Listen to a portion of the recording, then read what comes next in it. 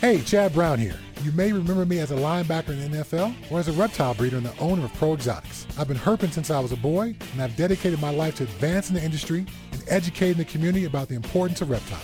I also love to encourage the joy of breeding and keeping reptiles as a hobbyist, which is why my partner Robin Markland and I created the Reptile Report. The Reptile Report is our online news aggregation site bringing you the most up-to-date discussions from the reptile world. Visit thereptilereport.com every day to stay on top of the latest reptile news and information. We encourage you to visit the site and submit your exciting reptile news, photos, and links so we can feature outstanding breeders and hobbyists just like you. The Reptile Report offers powerful branding and marketing exposure for your business, and the best part is, it's free. If you're a buyer or a breeder, you gotta check out the Reptile Report Marketplace. The Marketplace is the reptile world's most complete buying and selling destination, full of features to help put you in touch with the perfect deal. Find exactly what you're looking for with our advanced search system. Search by sex, weight, morph, or other keywords, and use our Buy It Now option to buy that animal right now. Go to marketplace.thereptilereport.com and register your account for free. Be sure to link your Marketplace account to your Ship Your Reptiles account to earn free tokens with each shipping label you book. Use the Marketplace to sell your animals and supplies and maximize your exposure with a platinum ad. It also gets fed to the Reptile Report and our powerful Marketplace Facebook page. Buying or selling? Use shipyourreptiles.com to take advantage of our discounted priority overnight shipping rates. ShipYourReptiles.com can also supply you with the materials needed to safely ship your animals successfully. Use ShipYourReptiles.com to take advantage of our discounted priority overnight shipping rates, the materials needed to ship your reptiles successfully, live customer support, and our live on-time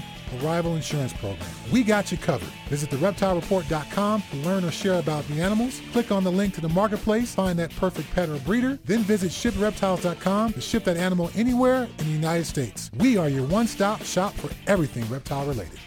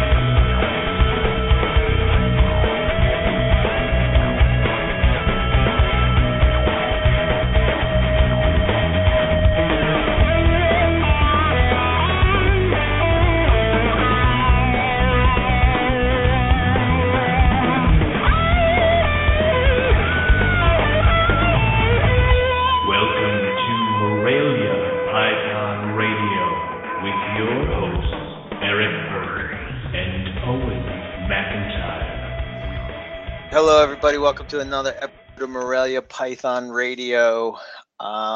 Tonight, we're talking about the constrictor ban. I don't know where to start with this one. There's a lot of thoughts and different things. So I guess I don't even know where we stand all on this issue. We have Zach Baez, who's joining us tonight, and I don't know. I guess it maybe we'll get passionate at times, and we will see. I mean, what I've decided is that I'm selling all my snakes, and I'm now starting to breed kittens. It's the only way to stay ahead of the curve is to now move out of reptile into mammal. So for those who don't know, or maybe for people that don't follow what has happened under a rock with your fingers in your ears, let us now tell you what happened last week. This past Friday, U.S. Fish and Wildlife added the reticulated python and the remaining species of anaconda to the Lacey Act. And basically what that means is that you can still keep these animals, you can still breed these animals, but you cannot transport them across state lines. There's also no importation into the country, correct? Correct. Okay. I did see though, no, you can still export the animals. However, Yeah. I think the stipulation is that if you put the animal on a plane, it cannot cross state lines. So it has to be leaving the country. So if Meaning, you're yeah, on a it plane, could. Yeah, if it would right. leave out of Florida, it can't Yeah, go to go Atlanta. somewhere else. Okay. Right. Jesus Christ.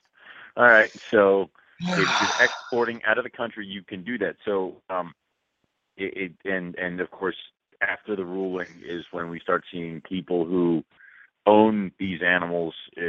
A lot of them are selling like crazy. A lot of them are holding on to them, and a lot of them are just saying, "Well, nothing really changes. I know what I can and cannot do now." And of course, other people are saying that they're waiting for the next step before they start trying to sell their animals. So I applaud the guys who are sticking in there and who are refusing to just cut and run, drop all their animals, get them all out, and do all that stuff. These are living things. You can't just huck them around. So I like those guys. Well, I guess the irony is that they're they're passing this law, and I think it's 30 days. So it's April 9th, maybe. I'm not 100%. So it was 30 days from Monday, I think is when actually. It is 30 days because that's when the booster ends. So I know exactly it's 30 days. So, but we'll get to that later. We may have picked the wrong time for that, but anyway, the booster ends the same day the Python ban finalizes. Anyway, but.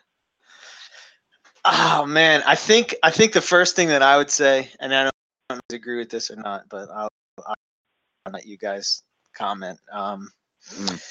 I think the debate about the actual keeping and breeding of large constrictors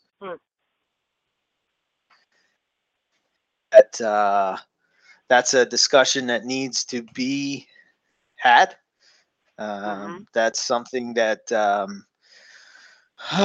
maybe put a spotlight on maybe something that necessarily didn't need the spotlight on. I'm going to go on record and say my personal belief is I think that large constrictors like that should have had a permit system in place, not necessarily by the government, but I think that we, as the reptile nation, community, whatever you want to call it, should have worked with the government or the U.S. Fish and Wild, whoever it would be. I don't even know who you would work with that. Probably in our state, it would be the Boat Commission, because that's who kind of regulates us. Okay, so I'll just say government, right? Yeah. And come up with, Florida has it in place. I don't know. I just don't think that a large constrictor is something that everybody should own. That being said, I feel a little bit hypocritical when I say that because I have pythons that can grow, maybe 8 to 10 feet. Is that too large? Like where, I get it. You still have Barnecks, right? So that's over 10. No, I don't have Barnecks anymore. Nah, never mind. Sorry. Anyway,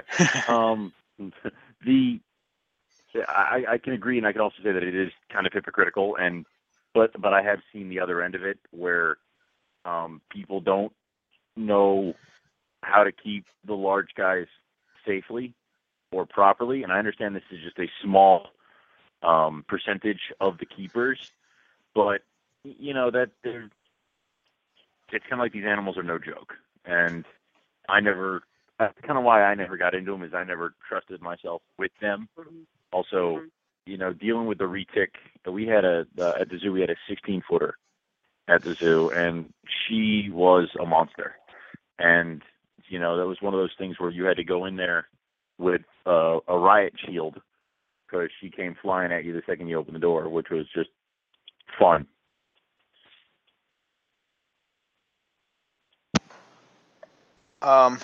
Yeah, I don't know. I think that they're all individual animals, similar to what you would see in any species of python or reptile or snake. I mean, I've seen guys that handle them and are, super tame. I think my issue is the spacing for the animal. Mm.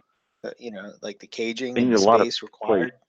Yeah. Yeah, to keep I that. mean, The fact that yeah. you could let your guard down with an animal. I think that's the problem, right?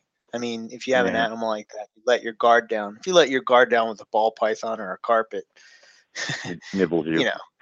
Yeah, and of course it's the same way for venomous breeders. I mean, if you let your guard down, you're dead. So I can understand that there are people who do this properly and have the cages and have the animals and know what they're doing and have retics that are puppy dog tame and stuff like that. I just, and those are the people I would want to have these things. It's just that there's probably a good percentage of the owners out there who are people I wouldn't trust with these animals.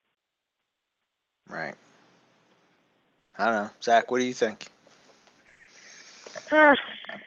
This ruling or this finalization of this thing kind of brought up all the questions that have been swirling around about retics in general and their whole market in general and the popularity that retics have gotten over the last 3 years or so.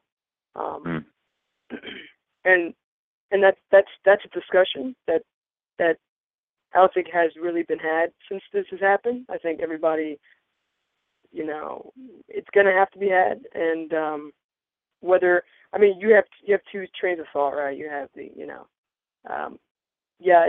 it's going to ultimately affect these animals, and they're not going to stop right at these animals. And then you have some people which will tell you, maybe not publicly, but will tell you in private that maybe this was a good decision. You have people out there who believe that. And and people in the reptile industry who believe that. So, where you fall on that is something that a lot of people don't really like. People like to talk about the one side, right? The one side that is the popular side to be on. But I know that there's a few people, right, that are on that other side. And it's tough. I mean, it's hard to. It's hard. Sometimes I've always said that keeping large constrictors is that big. I know I can do it. All right. I don't trust myself to do it. I don't know many people who could do it. Right. Like if I could count on my hand people I would trust to keep an animal like that. So that's kind of beside the point, because the mindset of the people who are doing this, they're not doing this to protect necessarily the animals or to protect the industry. They are doing this to destroy the industry. So that motivation is different, and so that motivation, the results of that motivation, while in some people would say is a good thing, some people would say it was a bad thing. So I'm not saying I agree with that, but this is what I've been seeing out there, is what people have been talking to me about out there, is that they believe that, it's really interesting about, well, I would say maybe 6 months ago, you had all these people coming out, right, saying, oh, retics are being bred way too much, retics are flooding the market, and where are all these animals going to go, and where are those people now? Where are those people now who were complaining about that? They're actually on the other end now. They're actually saying, you know what I mean? Like any regulation is a bad thing. But wait a minute, 6 months ago you were saying there was too many of these animals around. You know what I mean? So it's really funny how that kind of works out. I believe that we should have solidarity and we should come together. But to say that this was not coming is, I think, foolhardy. This is coming. Well, I think this is coming. What I don't really like is that, first off, I don't like the fact that it's now we're being told what we can and can't keep. Right. I mean, I first off, I would love it if there was some kind of thing of like, hey, if I want to keep this, okay, you must now do this. Get this But permit, guys, get this license. But that's kind of here's the thing, yeah, but though. We're not being right. told what we can keep. Right. We're not being told we can't keep them. That's true. It's just you know, being told what we can and can't do with it. Right. we're not And even that's told the you thing. can't breed them. You just I can't know, but cross the problem is like, what if if I'm a retic keeper, I'm not even a breeder, I got a couple pet retics, or not even retics, just like berms or whatever, and now I got to move, and now I got to ditch my pet, and that sucks. Absolutely. I can't begin to imagine what that would be like. I can't even either. I mean, and that's the part that gets me, is I'm being told that I can't keep it because now I have to go, even if I did everything right and I found a place that like was going to be okay with me bringing the snake, and I made sure I had room for the cages and everything and all that other stuff. But now I'm being told that I cannot do it because it would be illegal to drive it still in my care to the new place. Yeah. I guess. I mean, imagine it this way: you guys live so close to the Jersey border. I mean, 15 minutes down the road, and now you're in a different state. And I know Jersey has rules about constrictors already in place, but I'm just using that as an example. You can move 15 minutes down the road. That's not even a major move to me. That would be like moving closer to work, and still can't bring it with you. And that's the part that I hate. So yeah, well, I almost feel like I wish they would have worked with us a little bit. Also, it seems like when the berm ruling was coming down the pipe, there was so much. I was hearing about that thing every 5 seconds. Years it coming, everybody do this, everybody do that, everybody go, go, go, go, go. And not just from people like USR kind of things. I was talking like breeders, keepers, and everybody. I didn't know that they were going to finalize this rule until the day before. Well, it's been this has been something that's been ongoing since 2009. I think. But I mean, here's my problem. Here's my. Yeah, I know, and this is kind of my problem. One of my issues with the reptile community in general, and I'm even going to go on record to say that I'm guilty of this as well. I mean, and me and you have a platform every week that we could talk about things like this and educate people. And, it seems like when this thing comes up, everybody goes all into full on, I don't know, for lack of a better word, defense. Like we're gonna do this, and and then 3 months from now, it's just accepted. Okay, retics. Just like with berms, it was just like, well, berms are gone. And it was like, okay, well, they're not going to come. We gave them berms, and they're not going to come for anything else. And here they came, and it's like, you would have thought it was the end of the world for the boa guys on on Thursday, and then on Friday they're looking at it like, oh yeah, this is the greatest thing ever. Which you don't get it, man. You're not getting it. You're not getting the whole concept of this thing. The whole concept is that they want them all. Because that's how they started. They started with wanting them all, but they figured, this is just my interpretation of it. I could be totally wrong. I could be conspiracy theory and the shit. But I think that they're fracturing us, and they fracture it, and we split, and we split, and we split, and they take one piece at a time because people don't believe that people should keep retics, and you're entitled to that belief. And I'm not saying that you shouldn't, but what have you done to educate people about that?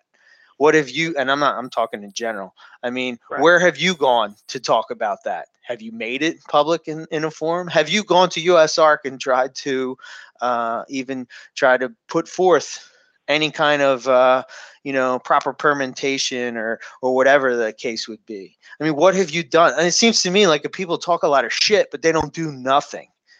And that's the problem. They're going to wait for somebody else to take care of it, And I mean, we're still holding bullshit about USARK that happened when what's his name was in charge, Andrew Wyatt, and I couldn't believe the freaking flack that USARK got. I mean, I got to be honest. If I was Phil and I was this guy and I'm going down there and doing all this work, not sleeping for 2 days and fighting for this, and I got that kind of flack, I don't know how he does it, man. More power to the guy. He really must love and believe, that there's hope for the reptile community, because to not be swayed by that bullshit is just, oh my God, man. It's just insane. Like, the people will complain about the fact that USARK lost for us and they didn't, now the retics are gone. And I remember when Burns went under, they freaking crucified USARK. And now you got people saying, well, where's the money going and this and that? And hey, man, I'm all for transparency. I get it. But who else is out there? I mean, right. That's funny is there was a Hamburg show years ago, and somebody came up to me and he handed me a flyer, and he goes, "We want you to support our group." And I'm like, "What group?" He goes, "Well, we don't like USARK, so we're starting our own." I'm like, "Well, show me some credentials. What do you guys got? What are you guys doing? I mean, show me this." "Oh, no, we're just, there's only 4 of us, and we don't like USARK, so we're hoping you can donate." I'm like, "Get out of here." I mean, it's stuff like that where, yeah, you can scream about transparency, and yeah, you can scream about how you don't like the way it's being run or built or whatever. But then it's like, well, I mean, unless you know a team of lawyers and guys who know how to work the way around Washington and things like that, what else are you going to do? So, would I love a yearly report on what USARK is sending the money for? Yes. Do I need it? No, because I'm going to send the money to them anyway, because I need somebody to be in our corner, and that's what we got. Yeah. If you're really that upset about it, you can volunteer your time for USARK and ask them yourself. So yeah, maybe volunteer. If you don't believe in the direction they're going, maybe volunteer some of your time and try to maybe influence the people to get, or allow them to persuade you otherwise. If you're that uptight about it, talk to them, reach out, and see if you can be, if all your worries can be put to ease. I mean, last year we did an auction for Carpet Fest, and we were. So here's my other problem, is that everybody's up in arms now, but a year ago, nobody could give a shit. So much so that when we did the auction, people were pissed that USARK was, and I get it. At the time, it was this. Yeah, at the time there was other nonsense that was going on and that whatnot. was still fresh in our heads. Yeah. Yeah, I get it, but I don't know, man.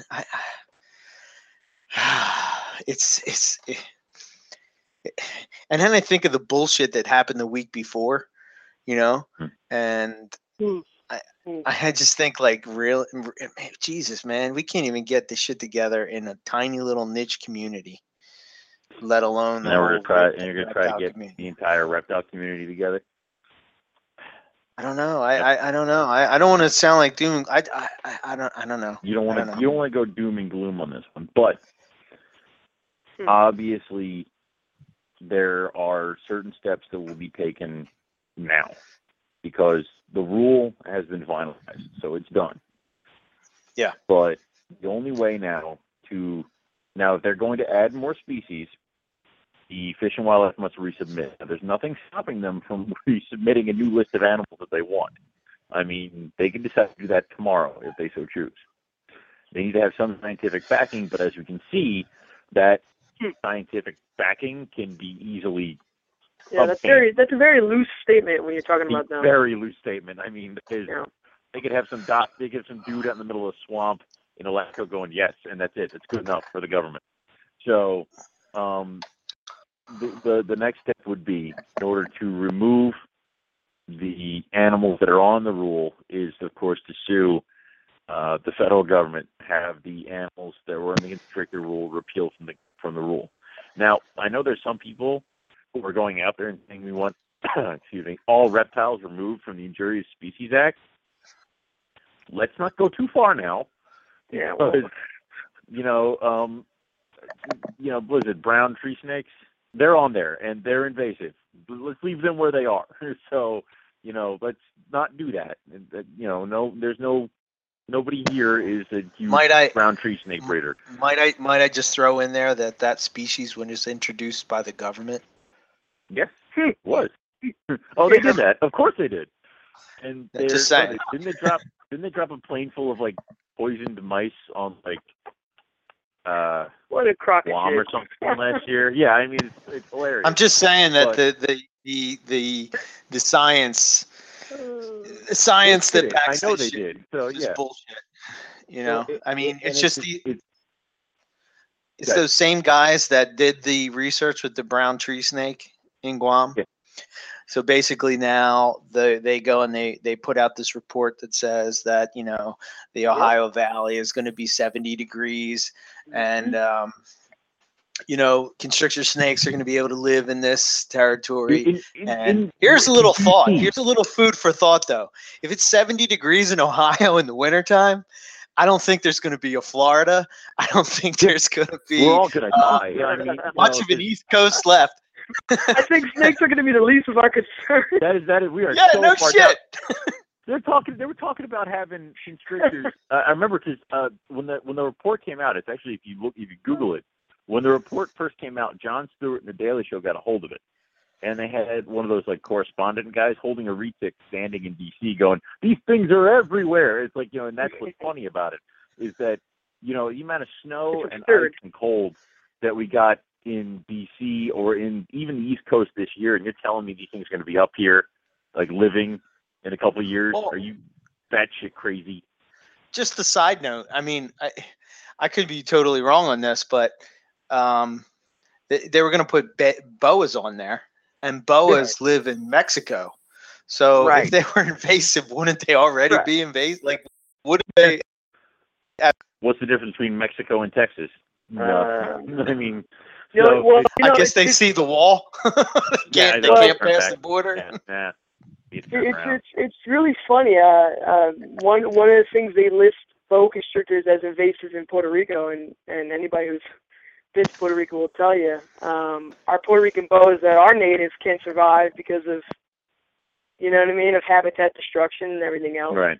And those boas, are not going to have an effect on that ecosystem at all. But they use that as a say, oh, look, they're invasive in Puerto Rico. I'm like, yeah, so is the green iguana. They literally are everywhere in Puerto Rico, and it's just they'll use whatever they can to prove, see, they live in Puerto Rico. Yeah, other boa species live in Puerto Rico too. It's not that doesn't seem all that absurd to me. But saying that they're going to live in Ohio, come on, man. They're saying, oh, we got to protect places like Hawaii, and we got to protect places like Puerto Rico and South Florida. But in order to do that, we have to do this nationwide thing. That's what they say. They literally said that. That yes. In order to protect those pockets, we have to do it nationwide.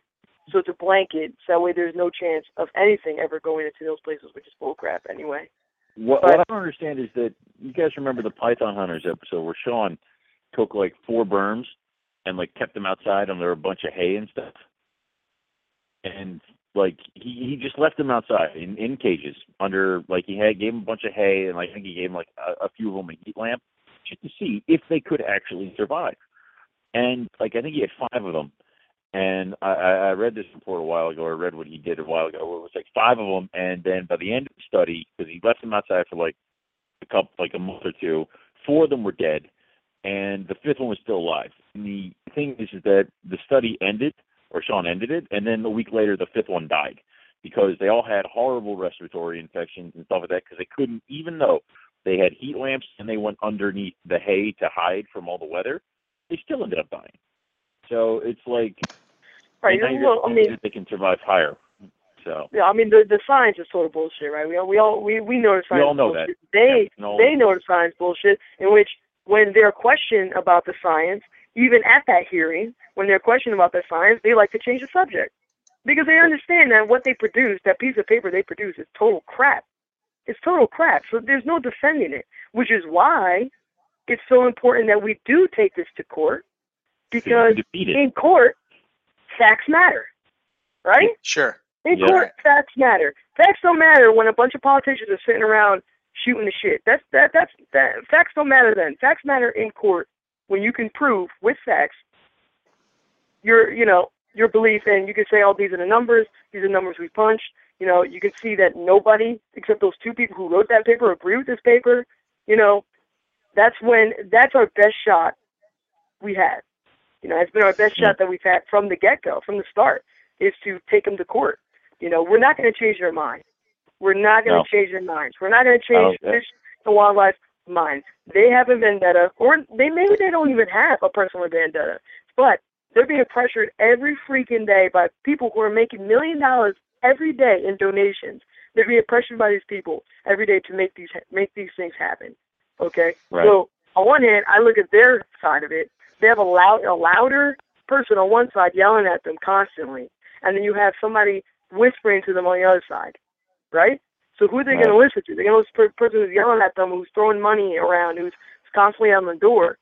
And, I mean, you cannot, to me, I can't really blame them that much, you know? Yeah. So the way we do it is by saying, no, legally you can't do this because legally this is wrong. Yeah. That's the way you go about it. By trying to convince them, trying to convince HSUS they should stop, or trying to convince the general public that people should be able to keep 20-foot snakes, or 15, or 12, is going to be nearly impossible. So we need law to be on our side. In order to do that, we have to prove it in court. So that's going to be it. That's going to be the time to do it. And it seems like, from what I can tell, USARC, they told us. They said what it is. Our next step is a lawsuit. That's what it is. You know, we've written the letters. We called the representatives. We've done that. You know, but what's really going to stick it to them is this lawsuit, whether or not this lawsuit goes or not. And so that's what we need to focus on. And in order to focus on that requires money. In which, as you know, reptile folks, they don't like to give it up. Yeah. They don't. Because, they want this snake or that snake. The exact animals they're trying to protect is the ones they're buying. Again, that's what it comes down to. We said it a long time ago. I think I've said it multiple times on this show. I think I've actually been laughed at when I said this in public. But when you sell an animal, I think, my personal opinion is, and I've done this. Yeah, I mean, I haven't really sold that many animals, but I've done this every time, is that you take a percentage of whatever that is, so what I do is I usually do 10%. So if you sell an animal for $200, you take $20, you donate it. It's almost like a tax. Right. Yep. Yeah. I just don't see why, you make $1,000, you put $100 in, or maybe you put 5%. Shit. Maybe even put 2%. Hell, put $5 a month. You know what I mean? Join USARC. Become a bronze member, or a silver member, or a gold member. Do something, damn it. I get it. Right. Shit's tight. Times are tight. That and kind we of like stuff. Snakes. Right. Yeah. Right. And I get it, man. We're all guilty of.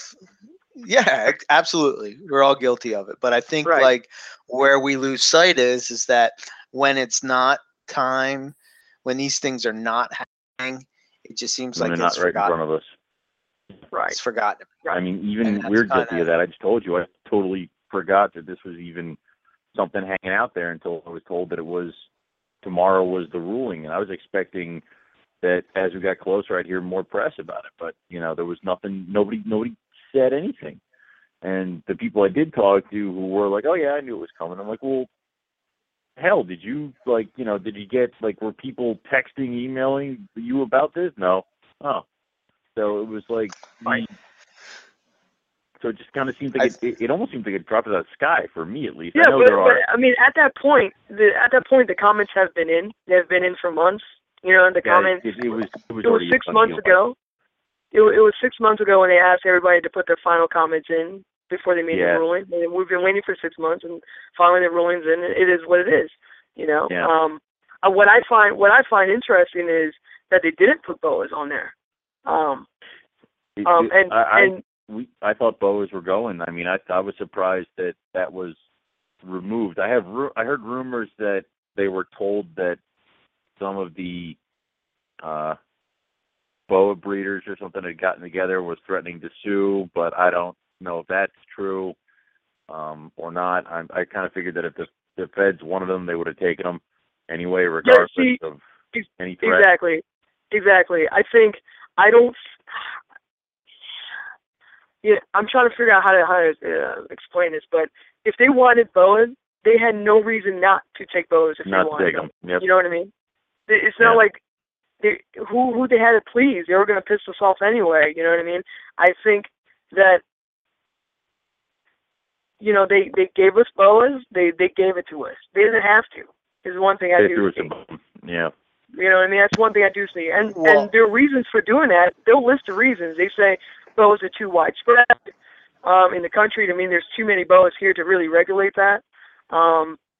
You know, and there's a lot of breeders of boas and everything. So on one hand, you could say they kind of looked after the industry in a way, because they understand that by taking away boas, they were going to affect us much larger than by taking away those big four or whatever. That was a conscious decision on their part, right? It really was. But don't you think though that this is my thinking, is that they kind of left boas there because it almost gives the boa people a sense of victory, a sense of relief to say, oh, we're okay, and then they're going to come back and take them anyway, because it sort of lets your guard. No, I don't say. I think they would have took what they. Again, I think we have to try to separate U.S. Fish and Wildlife from the people who are pushing them to do these things. I think they're two different entities. So you're looking at HSUS wants to ban everything, and then you look at Fish and Wildlife, who are just trying to keep everybody happy, essentially, right?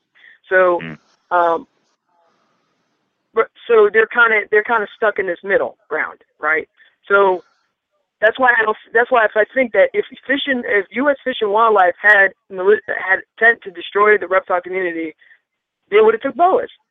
Is my point. So with that, I give them a little bit of credit in that. You know, they didn't totally fold to HSUS, but we all know they're not going to stop. Because remember, there's two groups on each side, all pandering for this guy's affection, literally, right? So we're all trying to get U.S. Fish and Wildlife to take our side. So, and they're stuck in the middle. They really are. You know. I think I really do think the boa thing. They're going to push for it again. Yeah, but let me play devil's advocate real quick. Please do. You're saying that Fish and Wildlife, sort of pandering to both groups, so to speak, and giving them a little bit and giving us a little bit. But wouldn't it come down to science?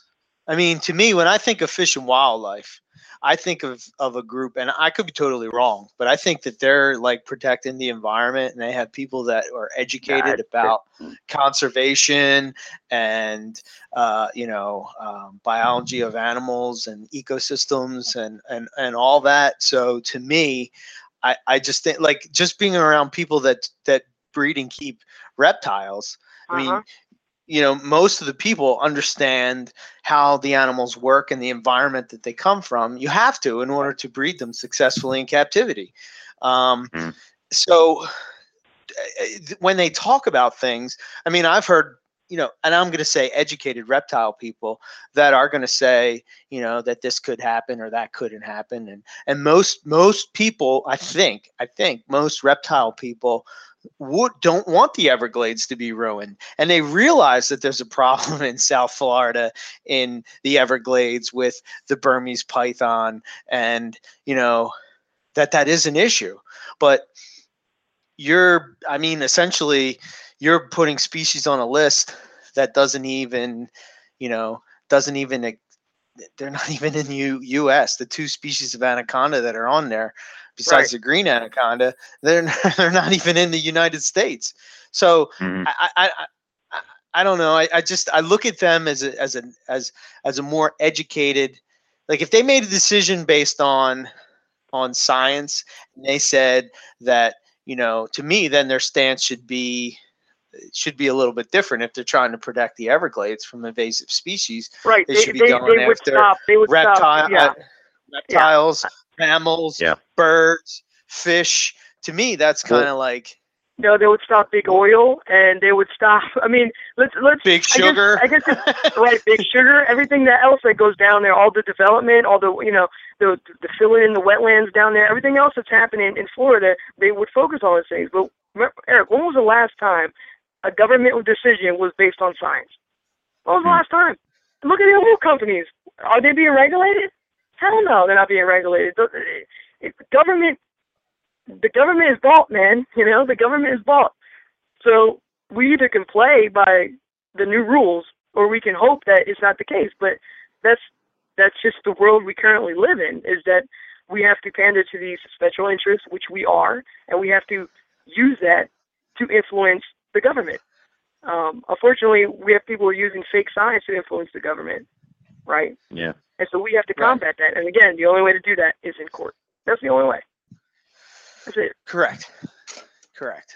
But you'll find that in court, science always generally comes on top, right?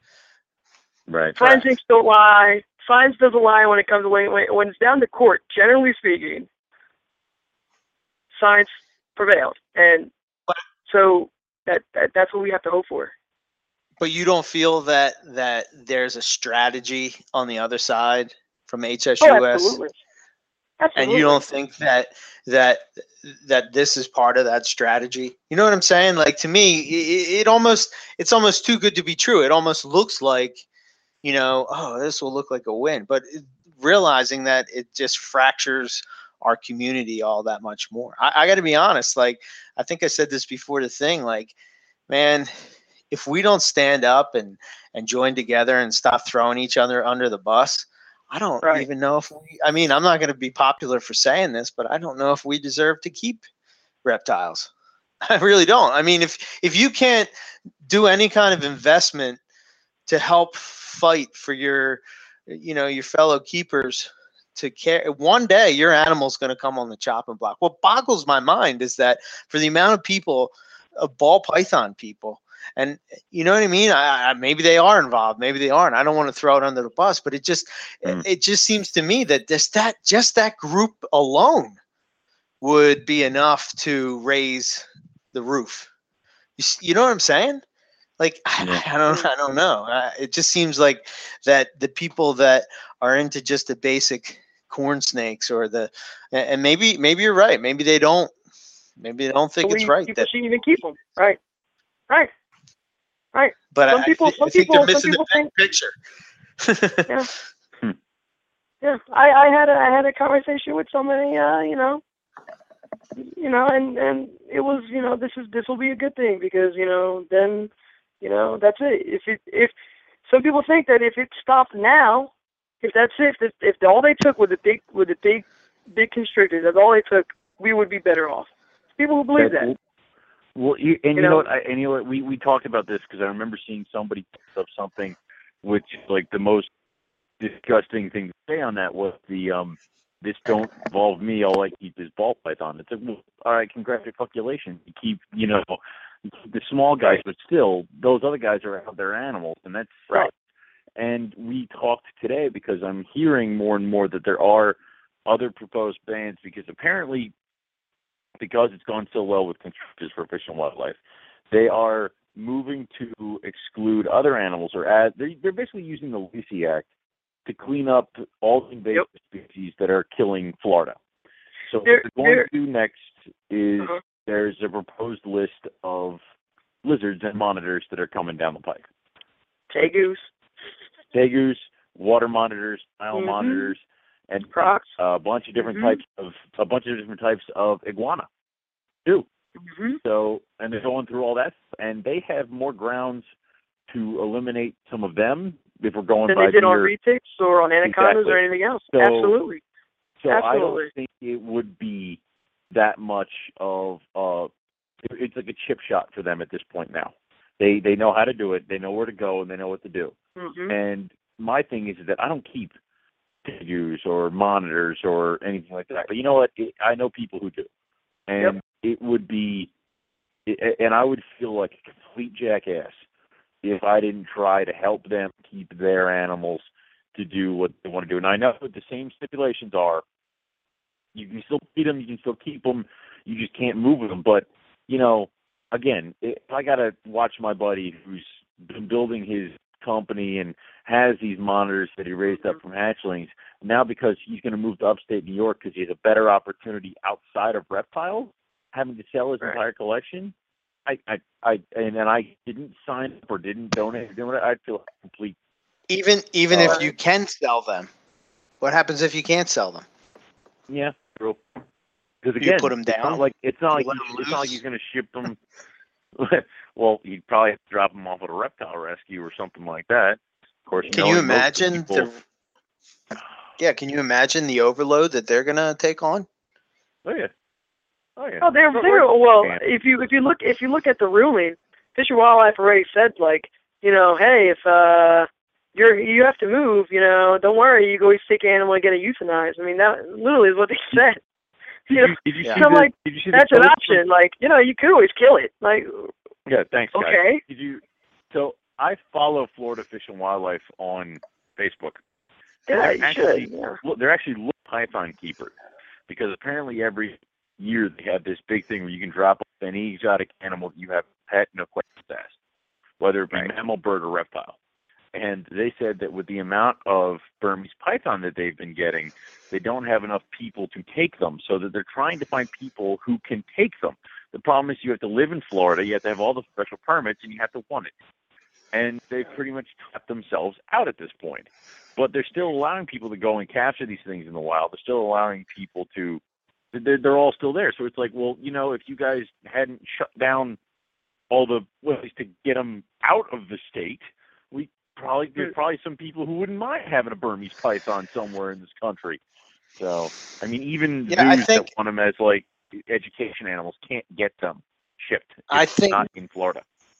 Yeah, I think, though, that this is where I have a problem with Florida Fish and Wildlife, is that it doesn't solve the problem. What they're doing doesn't solve the issue. You know, wait. To me, you have to separate Florida, the Florida state. Florida already has their measures in place. The people I know, who did I get it was that. I US understand. Wildlife. All right. Yeah. I get that, but my point is that by adding the animal to the Lacey Act, these animals, it doesn't stop you from keeping.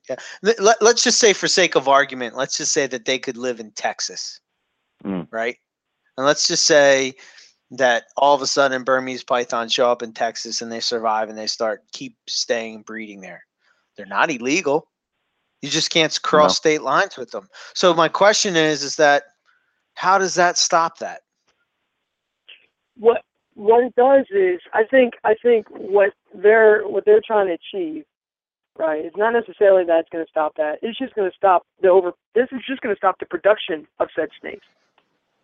I know. That's what it is. But the way they come across, they say it's for, you know, because it's an invasive species. So to me, I would be much that's all a lie. If they came out and they just said, listen, we don't think you should own these big 5 snakes because they get this big and it's blah, blah, blah, blah, blah. Yeah, but that's not their jurisdiction. To me, that's a different argument. But that's not their jurisdiction. They don't have no say on what is publicly safe or not. That's not their call. Their call. The only thing they can make a ruling on is something that affects the environment or affects the fisheries or whatever. That's the only thing they can rule on. So they can't. They literally cannot come out and say, we don't think anybody should keep anything over 10 foot. All right, we think it's dangerous, because they're not supposed to even rule on that. That has nothing to do with them.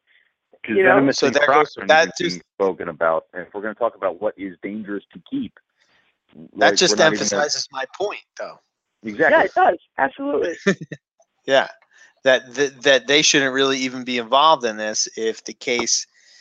I mean, if they're trying to protect the Everglades. And I guess that's my biggest thing with, like, I guess what I'm trying to get at with the reptile community is that they can take from what I'm saying about this is that it's two different issues and it's getting confused into one. Right. The idea that there's too many retics or big snakes or whatever you want to say produced and bred in our industry, that's a discussion for another day. What's happening here is that these people in the Fish and Wildlife, HSUS, you know, they're the HSUS and those animal rights people have a bigger voice at this moment because they're all unified on the fact that we shouldn't keep snake. They probably disagree with a lot of things, but they all agree that this is what should happen. That's a very loud voice, you know, and with this lawsuit, we're going and fighting the U.S. government. I mean, that takes a tremendous amount of money, and we can't even get that together. I really hope that we do, and I think that we can, you know, and maybe this is the wake-up call that's needed in the community. Maybe they'll stop arguing about, see, I've always felt that, like, we police ourselves, and, like, we hear about bad people all the time, but yet we continue to deal with them, or we continue to promote them, or we continue to put them on a pedestal because of whatever their name is or whatever. No, those days have to change. You know, that has to be a different time. You know, if you do something wrong, then you should be held accountable because you're affecting every one of us to do things right. You know, if you keep your animals poorly, or if you, you do that do things that are underhanding, and I mean, you should be held accountable. You know, but I think there's too much politics that happens in the world of reptiles as well. Absolutely. You know, absolutely. It's really about who you know. So all right. So let's say that somebody gets screwed over by this big breeder, right? He's essentially a nobody in the industry, but he got screwed over hard, right, by a breeder that everybody thinks is a stand-up dude, right? If you were to go on, let's say, BOI and try to say that, oh, this breeder screwed up, what would happen? Oh, you're lying. I had so many interactions with him and everything was great, so you must be full of crap. You know, we automatically think, depending on the guy's reputation, you know, the guy he's accusing, or whether or not he's guilty or not, right? That's just it. So it's hard for somebody to oust people that have a reputation, even though they may be doing some sleazy ass things. You guys, I think we all could think of examples. Of course, but my thing is that the other thing is that with the you know what I mean? that we have, but the thing is that the other people who have bad reputations, and it's accepted as a bad reputation, everybody knows not to buy from that guy, except everybody who's new or who aren't, or people, or the general public who just want like a pet or something like that.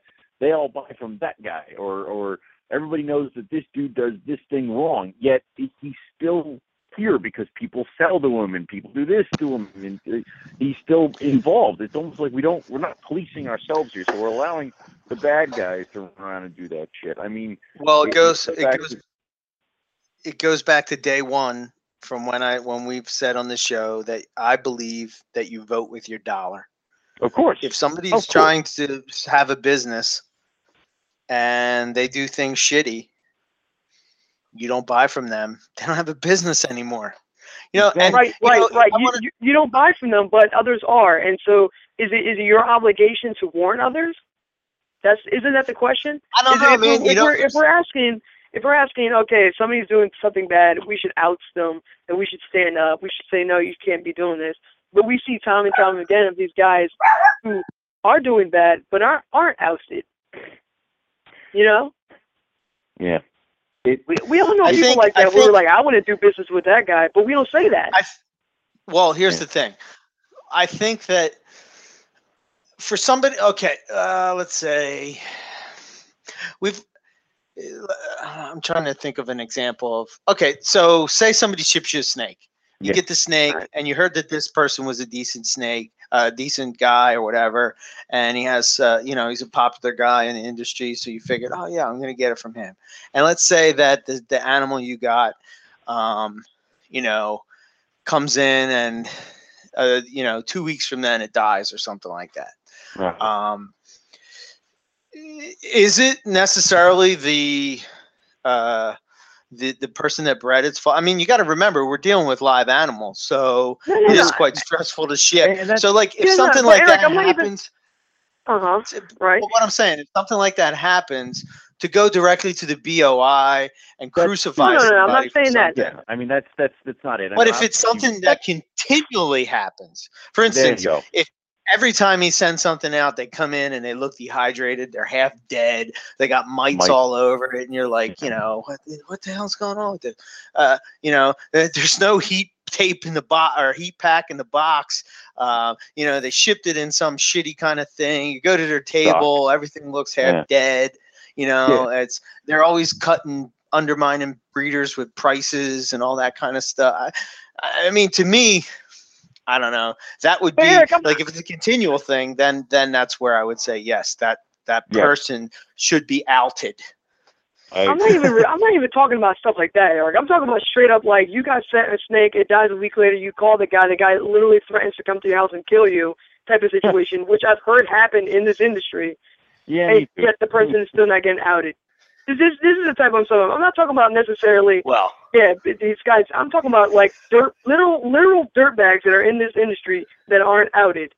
Is what I'm talking about because of their reputation. That's what I'm referring to.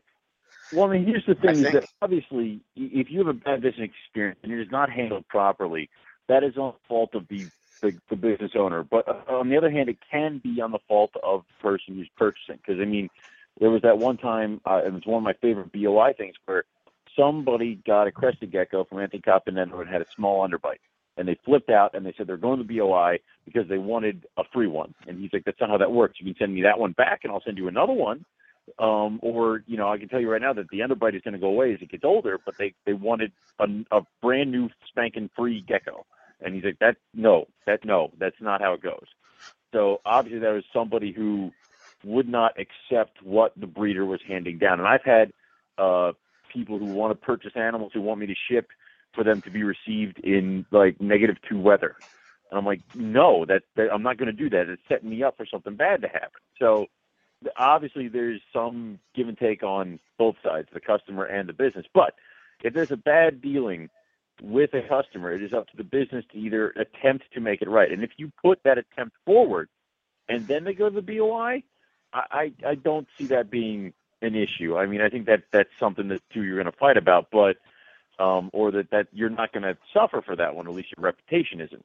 But if somebody has an issue and they call you and you're like, no, and if you call me again, I'm going to kill you, you're not a good business person. Right. So basically, if you have a poor thing, if you're a customer and something bad happens and you feel as if they're not even trying, of course, give the board of inquiry. But I'm just saying that if they have tried, be ready for that to come back around on you. I'll use an example. Remember the guy? I can't remember his name, but remember Poopsie or whatever the heck his name was. Zach, this might be before you came over to MP, but and you'll probably remember him. Yes, you remember him? Yes, okay. I remember. I wait a minute. I remember him. You've heard his name, have you? So here's a perfect example of somebody that just utterly ruins their reputation time and time again. So much so that he would never, ever, ever be able to sell carpet pythons to anybody but brand newbies. Yep. But I believe that guy did so much bullshit that he should be somebody that's held accountable for his actions. Maybe he was in a bad spot in his life or whatever, but he screwed over a lot of people, man. Yeah. And that's just not cool. I don't know. I don't like to comment on. I always believe that there's two sides to a story. Yeah. And when I hear people's story, obviously they're very passionate at the moment because whether their animals and what they expected it to be, or it's sick or something, all this stuff. Obviously they're going to think it's one way and the breeder's going to think it's another way, Um,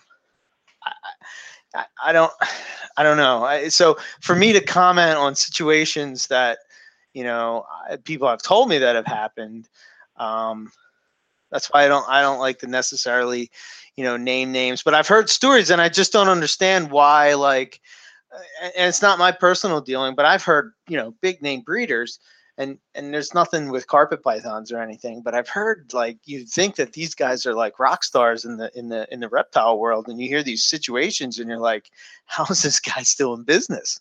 I just don't get it. Some people it's a miracle because you hear about this stuff, and I mean,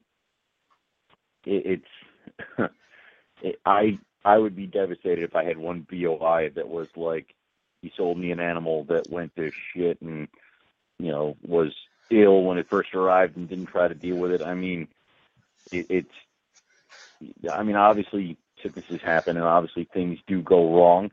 But like I said, just that attempt, that small attempt that you could do as a business, totally put you in the clear for that kind of stuff. It's like if you give a damn a little bit, I mean, it's just so weird that some people just don't care. Yeah, I guess. I don't know. Yeah, I know. I was just going to say the same thing. I just think that, I guess, that we should be better at policing ourselves, I guess, is my whole point. Absolutely. With that whole thing. Absolutely. I feel like we're always playing catch up. I feel like we're always playing catch up when it comes to this type of stuff. We should have. I mean, and I'm not even talking about catch up like we're playing catch up. I mean, we should have been 10 years ahead of this. I don't know. I guess maybe we didn't have the foresight to see, what was going to happen with this whole large constrictor thing. But that permitting system and all that, I agree with you, Eric. All that type of stuff should have been in place years ago. Mm. Yeah. Years ago. And maybe if it was, and we had a good track record, and we could say, that snake that got loose that killed so-and-so and whatever, that snake was not registered and was bought illegally. If we had, so that's not on us. What I'm saying? If we had a way to defend ourselves, if we had our own measures in place, then we can have something we can fall back on and say, like, listen, this is the way we've been doing this for years, and this is the way it's been working for us and everything else. But we haven't done that. And the talk of that freaks people out. Even bringing up the fact that alpha permitting system gets people upset. Gets people saying, oh, you're trying to throw everybody under the bus. Oh, you're trying to do this. Oh, you're trying to do that. You must be working for the Humane Society. Like, this is the stuff that happens, but we need to make that progress. We really do. I know that from what I remember, I'm not going to speak like on their behalf, but I know USARC put out a best practices when it comes to keeping large constrictors. They put out a best practices of this is regulations that we kind of think that would be okay. Forget it. I remember them getting heat about that. Yeah. But instead, we pretend that we're going to be living in the Wild West, and America the free and all that, and we're going to be able to have our liberties forever, and that the world is changing. Whether that's a good thing or a bad thing, I guess, is up to argument. But this is the world we live in, and we can either play by the rules or we can pretend the rules don't exist and continue to be outplayed, which is what is happening. We're being outplayed. They're always ahead of us. They're always steps ahead of us, and we're playing catch up. Yeah, it seems like we need to be more. I guess that's sort of my whole point is that we sort of need to be more unified. We can disagree about. I don't know. I'm gonna make maybe a similarity with the gun lobby, right? So you have people that keep maybe a handgun for protection in their house, and then you have other people that they want their semi-automatic AK-47 military style gun, yeah, rocket launcher, whatever. I need this to hunt squirrel. What? And those people may not agree. I mean, the person that has the handgun in their house for protection may not agree that the person should be able to keep, a rocket launcher, However, the gun lobby, comes across as a unified front. Right. As a, you cannot take our right away to own guns. I think that's where we have to gear more towards. We can have our own little debates and whatnot within the community, or maybe regulate ourselves. I don't know. I'm actually going to have to research that to find out exactly what they do, because to me that would be a good thing to sort of mirror off of, because it seems like no matter what they do or no matter what happens, they can't pass any kind of legislation taking away. You know what I mean? They seem like they're a pretty tough group. Except at the state and county level, yeah. Yeah, at the state level, but the thing is that what I have is that anybody can get, if we do a permit system, or say we had a permit system in place, anybody can get a permit and it be scumbags. Yes, you can have your permits revoked, but look at it we're in Pennsylvania, and we're puppy mill capital of the goddamn world, especially out by me, up to Lancaster and Reading. So, and these puppy mills, which are just like barns full of cages full of dogs breeding puppies, they're all registered with the state as dog breeding facilities. And it's that they're not inspected before you realize that they're a horrible situation. Yes, they have their permit revoked and things like that, but that's not going to stop the scumbags. A permit system is not going to stop the scumbags, is what I'm saying. You're still going to have those idiots that will hopefully eventually be discovered and shut down, but they're still going to be there. And the idiots still out of form. Right, and guess what? HSUS uses those puppy mills to pass legislation to stop all dog breeding. Yeah, and they tried to pass that one saying that if you had more than 3 breeding females in the state, you had to be inspected. And luckily that was shut down because, and the only reason that one failed, I'm being told, is, of course, I don't know if this is true or not, that we in the state didn't have the manpower to regulate it, so we shut it down. So it's it's not that it wasn't going to pass, it's that the people who would have been put forward to regulate it said, you cannot do this on the budget you have set for us. And the state, of course, being where it is, said, well, then we're not going to do it, and stopped it. Right. I mean, we all see those HSUS videos of the puppy mills and all that. And then in the same breath, they tell cities that they should pass spay and neuter, mandatory spay and neuter. Laws. You know what I mean? Yeah. So it's like, they're attacking the animal industry as a whole, and it's a shame that the animal industry as a whole doesn't fight for other people. They don't all come together and pretty much. Yeah. Well, which was the hope with PJAC, right? The hope with PJAC is that PJAC would have been the connection to that world, to the people who breed dogs in their backyard, or that sort of thing, and that was going to be our way to kind of get them on our side as well and fight as a unified front. Now, what has happened? Silly.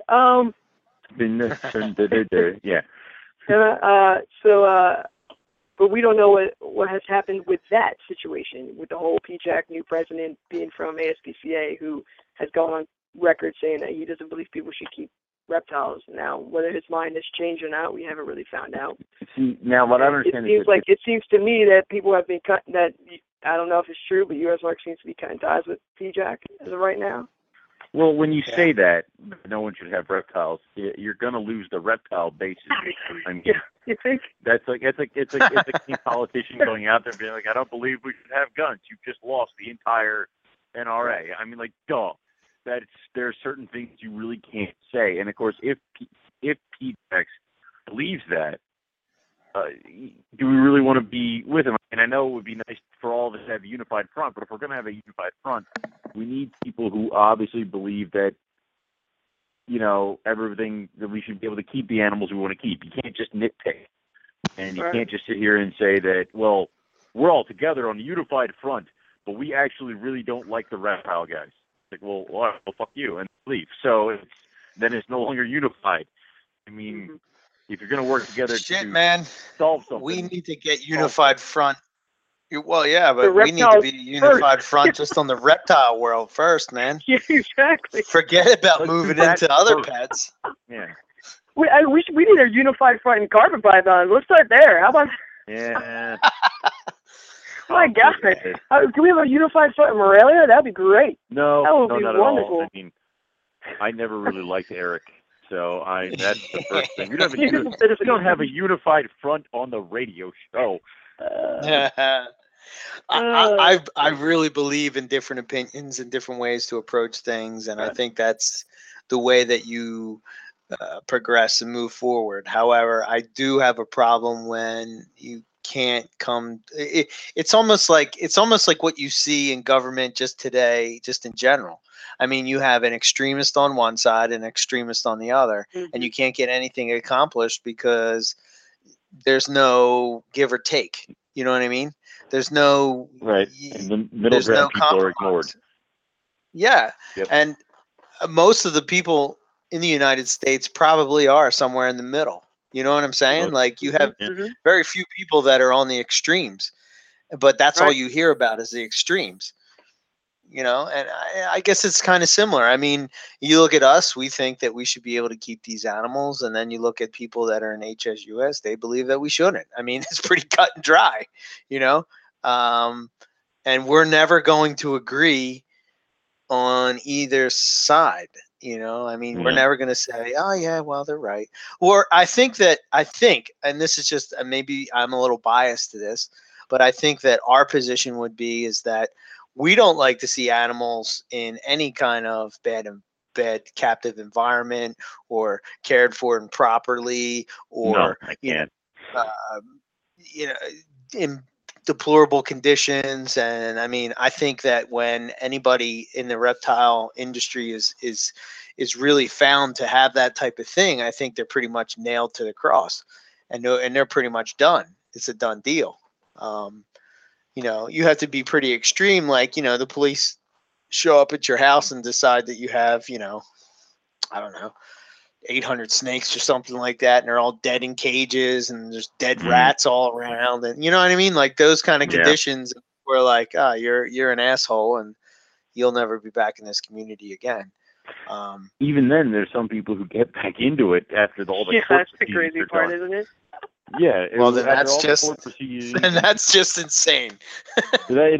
hilarious. It's well, what the hell are you back in doing here? Oh, I ended up buying some new ones. Like, oh, okay. Oh, it's forgiven. It's like, you know, and there are. Here's my thing. I'm an animal person first and foremost. I can't stand to see an animal suffer. Can't see an animal to be put through pain that is unnecessary. I even can't stand to watch how animals are slaughtered if it's not done quickly and humanely, in my opinion. I still love cheeseburgers, don't get me wrong. But, you know, that, and I will still eat them. But it's almost like from you got to respect it and you got to take care of it. You know, if one of my animals is laid low, it affects me. It upsets me. I mean, there have been moments where, you know, I've been like so pissed off that I didn't even want to come on this show because an animal was sick or died on me at some point somewhere. And of course, there are people who tell you that this is something that happens when you're dealing with live animals, and I totally understand it. But if a death of an animal doesn't hit you somewhere, what the hell is wrong with you? I mean, it's like, yes, I understand there are certain levels, and say a hatchling that you popped out of the egg dies 3 days later, you're going to be disappointed. You're going to be like, oh, well, shit. You're not going to be the same amount as depressed as the thing you raised from a baby all the way up to adulthood and is bred for you for several years passes on you, or the family dog dies on you. I mean, obviously there's different levels of caring for certain animals, but it should still affect you in some way. And to have these people who are like, yeah, I had a whole facility, 1,500 animals left to die. Can I buy that ball python from you? And someone says yes. Yeah. I don't know. I forgot to inject this in here, is that USARC is actually working on coming up with trying to get an injunction for the retics and anacondas, because they were in the middle of the lawsuit with the berm and the African rocks and the yellow anaconda. and they just went and added this to it. So it may be possible that they're going to extend. Yeah, I don't know if it'll happen or it won't, but we'll extend till that law takes effect. So. Well, I mean, if they do an injunction, it'll stop the addition of the retics and temporarily. Temporarily, but it may just be an injunction until they can amend their original lawsuit to include the additions of these animals. Maybe. No, I think what they're trying to do is they're trying to say that they've already the lawsuit is in the courts, and they went and added these animals to the. So they're going to try to stop it until the. So they're going to try to. Done. Yeah, they're going to try to. Okay. I guess pause it momentarily. Okay. Right. Well, we'll see how that goes. Hopefully, until they actually go to court. You know. What is good is that this happened, and this also gives USARC a chance to not only sue for berms, but also sue now. They're going to be able to amend their lawsuit, and now they're going to be able to put retics and everything else in there. So rather than just suing for the berms and the other African rock species, now they're going to be able to bring in the retics, which is going to help their cause, which is going to help our cause even more, because it's going to say, oh, look at how much money retics brought in. You guys took this money away from us. This is illegal, and you did it with phony science, and this is how we can prove it. And so this actually has helped us in that way. It's definitely going to help the lawsuit in that way, because now we're going to be able to amend it before the lawsuit goes through. Now, whether or not we're going to be able to put off it happening, I don't know. That's some court, some judge out there is going to make that decision. But all I know is I'll put it on to retics. If I had a bunch of retics, I know a lot of people. You see it already. You've seen that market crash like crazy already, and it's only been a weekend, right? What were retics 2 days before? Pied retics? I don't know how much pied retics were. I know right now they're $3,000. I've seen some for sale right now for $3,000. That's crazy. That's almost affordable. I can almost get one. It's like, yeah, exactly right. Yeah, so wow. That is it's amazing, and I wish that these people would just wait. Can we wait to see this? Don't lose hope. Guys. Hang on. But see, this is maybe that's a silver lining, huh? Maybe that silver lining there is the people who really gave a damn about the animals, who were not just in it because retics were hot right now, are the ones that are going to stay with it. Hopefully, because my thing is that say you got all the retics, and say maybe you don't breed as much as you were going to this season, right? But you hold tight, and then the lawsuit pushes through with USARC. It gets repealed, and now all of a sudden you still have all your animals. Because one of my biggest regrets is sometimes I sell an animal, and then you never get that animal back. You can get ones like it, but you never get that one back. So if you're a retic breeder, keeper, whatever, and you want to hold on to the retics, do it as long as you possibly can. Because for all you know, this could be altered and changed in the next, I'm going to be generous and say year, 2 years. I don't know. Just however long this is going to take to come back. And you don't want to be back to square one. So, I've heard and I understand that there are some people who absolutely can't keep them or have to move and unfortunately going to have to give them up. But if you're in a position to keep them, and like I said, maybe even not breed them until you're prepared until this thing gets lifted. Right. But here, I guess they're somebody who is trying to sell as many of their retics as possible now. I guess their defense to that is, if this injunction doesn't come through, then I got 30 days, and what I'm going to do with these 100 babies sitting in my tubs? I'm not going to be able to afford to feed them all, because I'm not going to be able to make any money. I'm not going to be able to sell any, except locally. And depending on when you are, it's really screwing. I understand it's really screwing people. It's really screwing people, and it's going to destroy that market. Absolutely, it's going to. And the shitty part is that the time of year that we're in, how many people do you think already threw males with females? Oh, listen? Can you imagine? I saw a post today of people of their retics dropping eggs today. Like, can you imagine that feeling? that your retic just dropped 40 eggs, and you got to make that decision. What do you do with those eggs? Do you incubate them? Do you not? And what if this is a project that you've been working on? Like you raised those two, and this is incredible. Like a come to fruition moment. It's like if they outlawed IJs, this would be the year I would produce. I'd be like, son of a shit. So. Right? Can you imagine? I can't even imagine what those guys are going through. I really can't. You know, I know that some people are going to put whole clutches in freezers.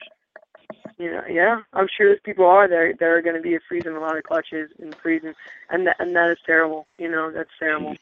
And especially to be in that situation, my heart goes out to those guys. It really does, because that's absolutely, you know, it literally is taking people's dreams away.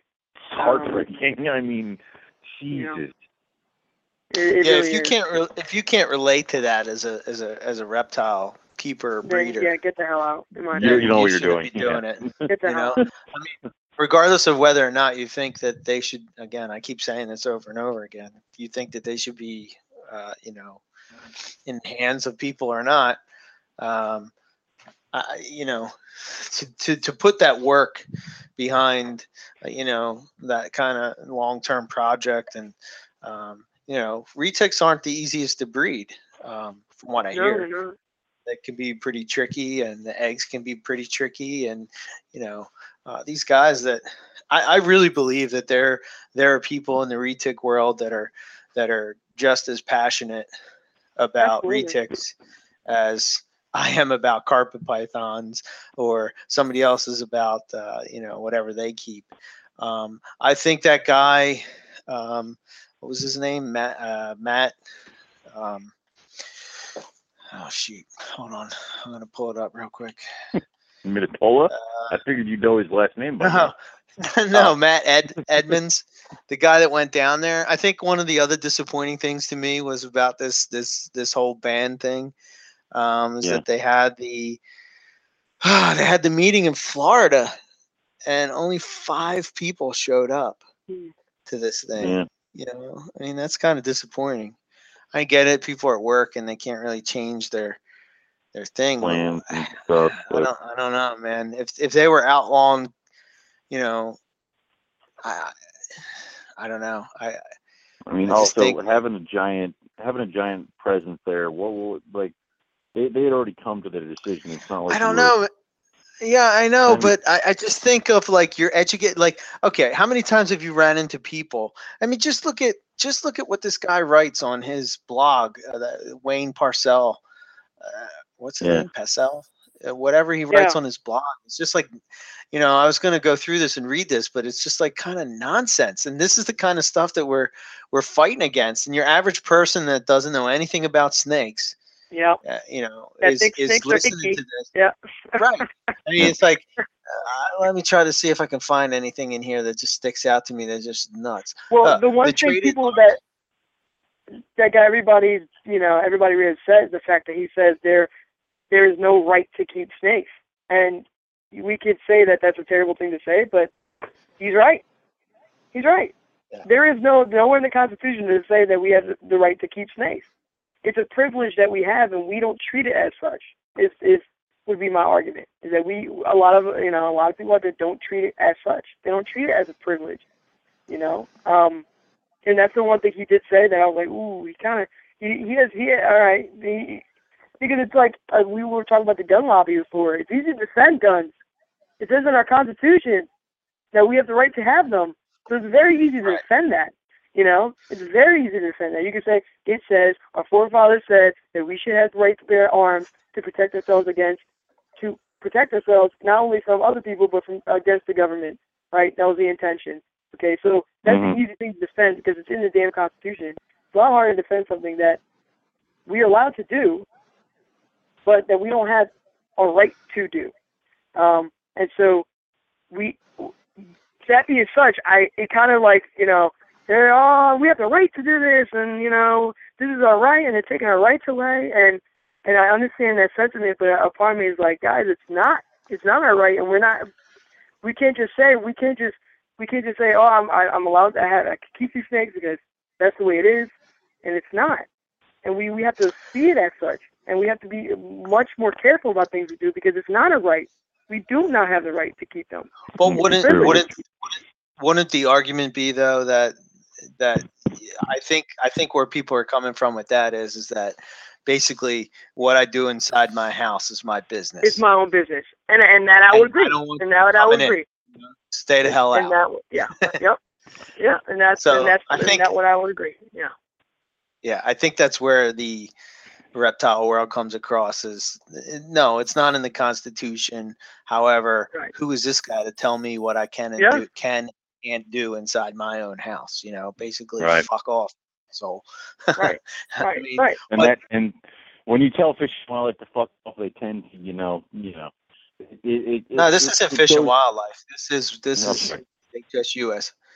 Right. When you tell HSUS to fuck off, an animal person gets his wings.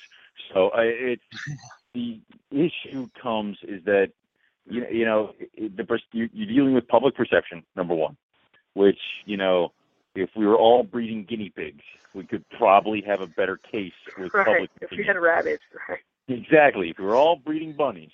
But Oh, forget it. If you breed cats, you're good to go. You're golden. I told you, I'm selling everything and getting kittens. Unfortunately, Yeah, getting cats hairless are cats. So Nobody messes with cats, apparently. yeah. Anyway, so you're fighting against that, and you're also fighting against, the basic thing of like, there is no reason to do this other than that we find personal enjoyment in it. So of course, we find it to be a thing that we can't not do and that we have to protect and that we love. But other people see it as like we're just weirdos with a bunch of snakes, which we kind of are, but that's fine.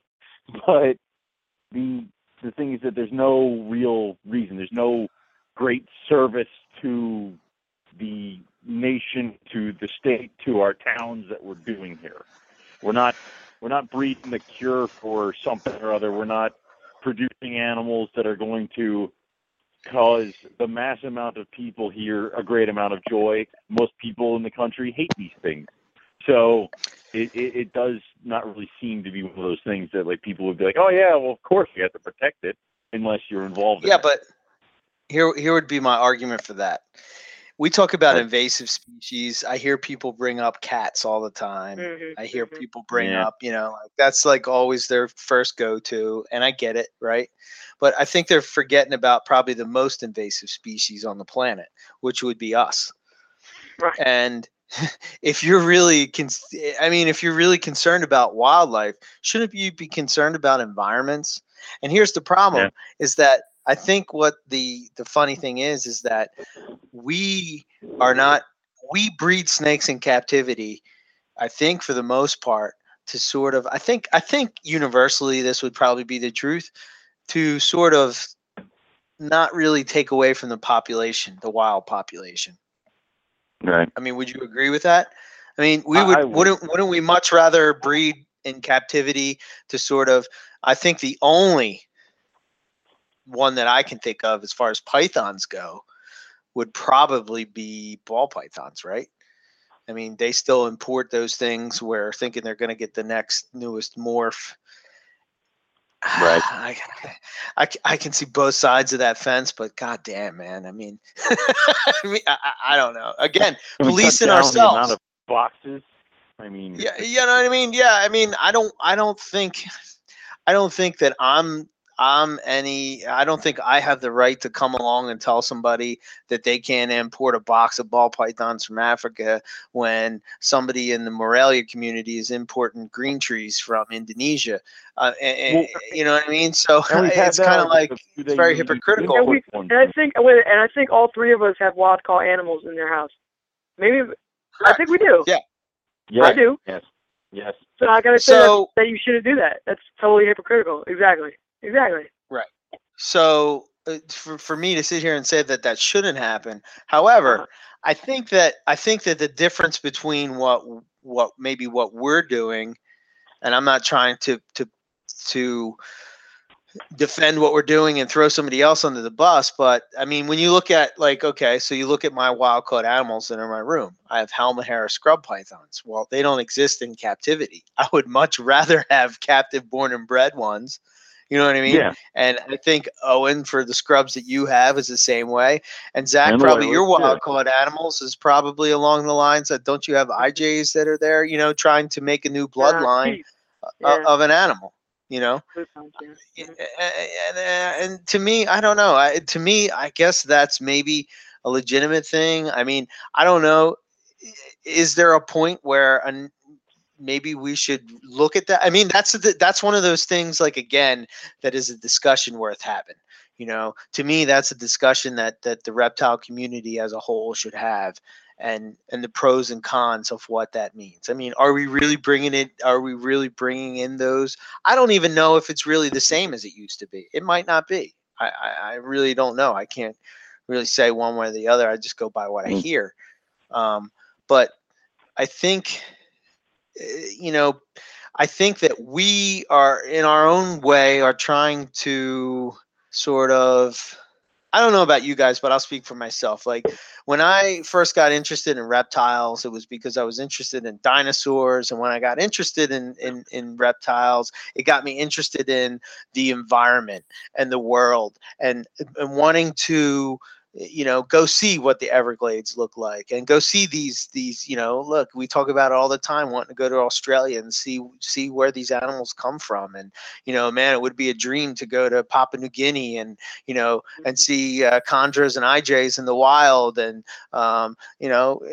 all these things that if we were just about keeping an animal in a box, we wouldn't want to do those things, but we do care about the environment. And maybe at the end of the day, if you go and educate people about snakes, maybe they will protect the environment a little bit more. You know what I'm saying? So, like, maybe they will recycle, or maybe they will, whatever they can do to impact that environment. To me, I don't know. Maybe they will get out there and say,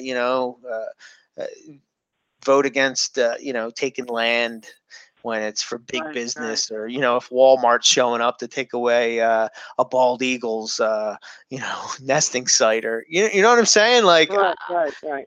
I just think that motivates people and gives them something that excites them. At least that's what it did for me. And I think that, I think we have to do a better job at educating those normal, everyday people. It's frustrating because what they say is bullshit, and we all know it. Mm-hmm. And you don't want to sit there and get into the debate, and it's like, oh my God, I have to take all this time to talk to this person. But I'm reading this guy's this blog, and he says simply on there that the trade in large constricting snakes is fraught with risk. The trade is inhumane, with high death rate of snakes who are captured in the wild and often transported for thousands of miles. As with so many other forms of trade in wildlife, there is enormous mortality rate during capture, holding, transport, where animals typically don't get fed or watered or denied medical care. In one instance, in 2013, authorities discovered 850 snakes in a garage in a New York area. Animal control officer who was selling snakes over the internet. Oh, Jesus. So, but here's my thing. Like, they're outraged. Okay? Here's my other thing. These guys, and this should just show you how this should just be a blaring spotlight on what their real agenda is. They're talking about the trade is inhumane, with high death rates for snakes who are captured from the wild and transported thousands of miles. Where the frig are these people for the rattlesnake roundups? Where are they? Oh, that's humane. They're being skinned alive. The trade in wildlife, there's enormous mortality rate during capture. As far as I know, everybody that's involved in that is 100%, right? Mortality rate. Holding the animals where they go in and do not come out. They don't get fed or watered or denied any medical care. Last time I saw pictures of that, then they throw them in a box. They freaking gas them with gasoline to get them out of the goes, and then they're skinned alive, and they're denied medical treatment. No, I'm sorry. There's probably a vet over there eating deep-fried rattlesnake dressed from head to toe in a rattlesnake cowboy outfit. So these guys could give two shits less about, because I can't find anything on their website that has anything to do with rattlesnake roundup. Not one thing. But I see this. Blog, you just keep throwing rattlesnake roundup bullshit on there. Just if you're listening, just bombard it with rattlesnake roundup stuff, because we're going to talk about humane and how we're going to be humane to the animals. Why the hell is that still happening? And then, look at this. Listen to this. If you hide behind humane treatment of animals, then you better be prepared to show me that you're going to be completely humane to every single goddamn animal on this planet. I got Owen fired up. Well, that doesn't make any sense. If you're going to say inhumane, not anywhere near medical treatment of animals, if you're going to tell me you're going to do this, then how the hell do we still have the issues that we have with every other animal industry in this country? You have the rattlesnake roundup for animals in the millions are put to death every freaking year for no other reason than entertainment. You have issues with sick cows being dragged by goddamn bulldozers to a slaughterhouse. So tell me you're going to be humane, and then show me you're going to do it, and then I will try to about being humane about the snakes. But Owen, the thing that I see as different from what you just said is the fact that you do see them doing stories about, the cattle, yes, and farming and whatnot. Nothing and you see these people that go undercover. Well, but they don't say nothing about rattlesnake roundup. Why? Nothing. You can't tell me that the importation of animals from the wild here, of course, they're not really taken care of when they're collected, because those guys don't give a damn. They're just trying to make a buck. So, and then they're here, and then you cannot tell me that because an animal was wild caught and is now being well cared for, that it is in the same breath as a snake that is taken for the rattlesnake roundup. Like, you can't. How can you not talk about that? If they had outlawed all the roundups and all that crap, then you can start bringing this stuff up to me. But you can't sit here and be like, that's an inhuman practice. Yet, in the other hand, you got this going on that you refuse to even acknowledge it. Where the hell are all these animal rights activists when that's going on? I would love to sit down there and see how many tenths of freaking, ASPCA, HSUS are at the rattlesnake roundup. I haven't heard about a single goddamn one. Right.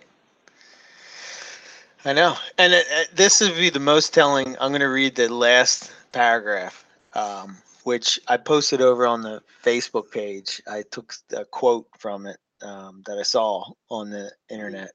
But this will just give you an idea of what it's about. It is much more humane and fiscally responsible to deal with the problems of invasive species through prevention, rather than to contain the animals once they become established. An ounce of prevention is worth a pound of cure, and that's true for snakes too. The snake lobby, yes, there is one, if you can believe that, has fought these anticipated restrictions on the trade in dangerous snakes for years.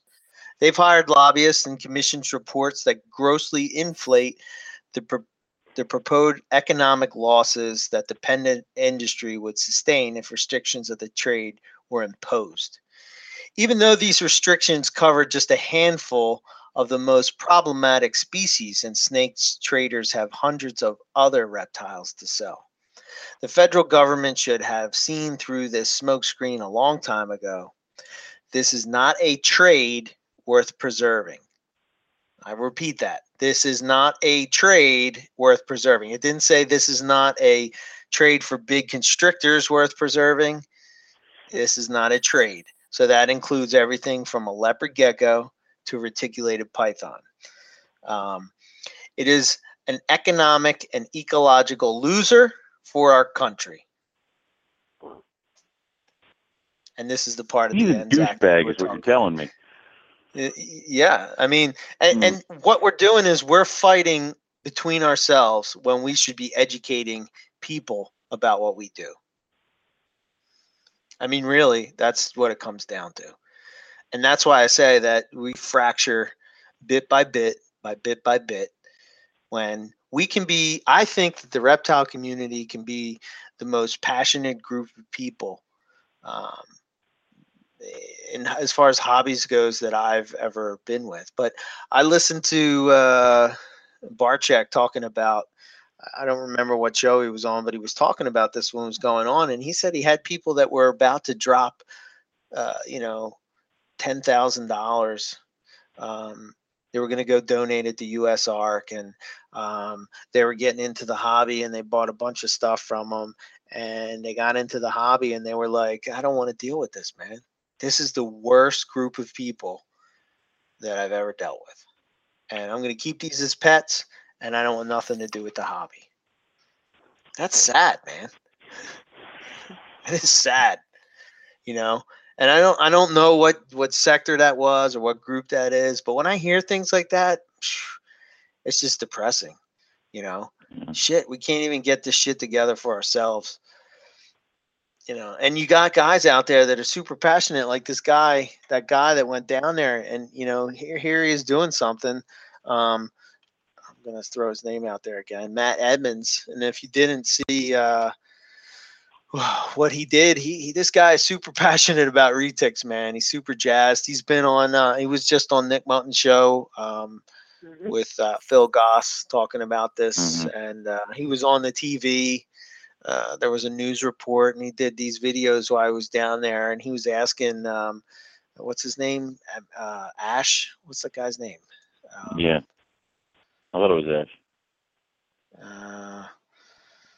Well, it doesn't matter. Anyway, he was asking the guy questions, and he didn't have answers to. So, I mean, I don't know. If you're going to go put this kind of ban in place and you're going to do this kind of thing, you got to be ready to answer some freaking questions.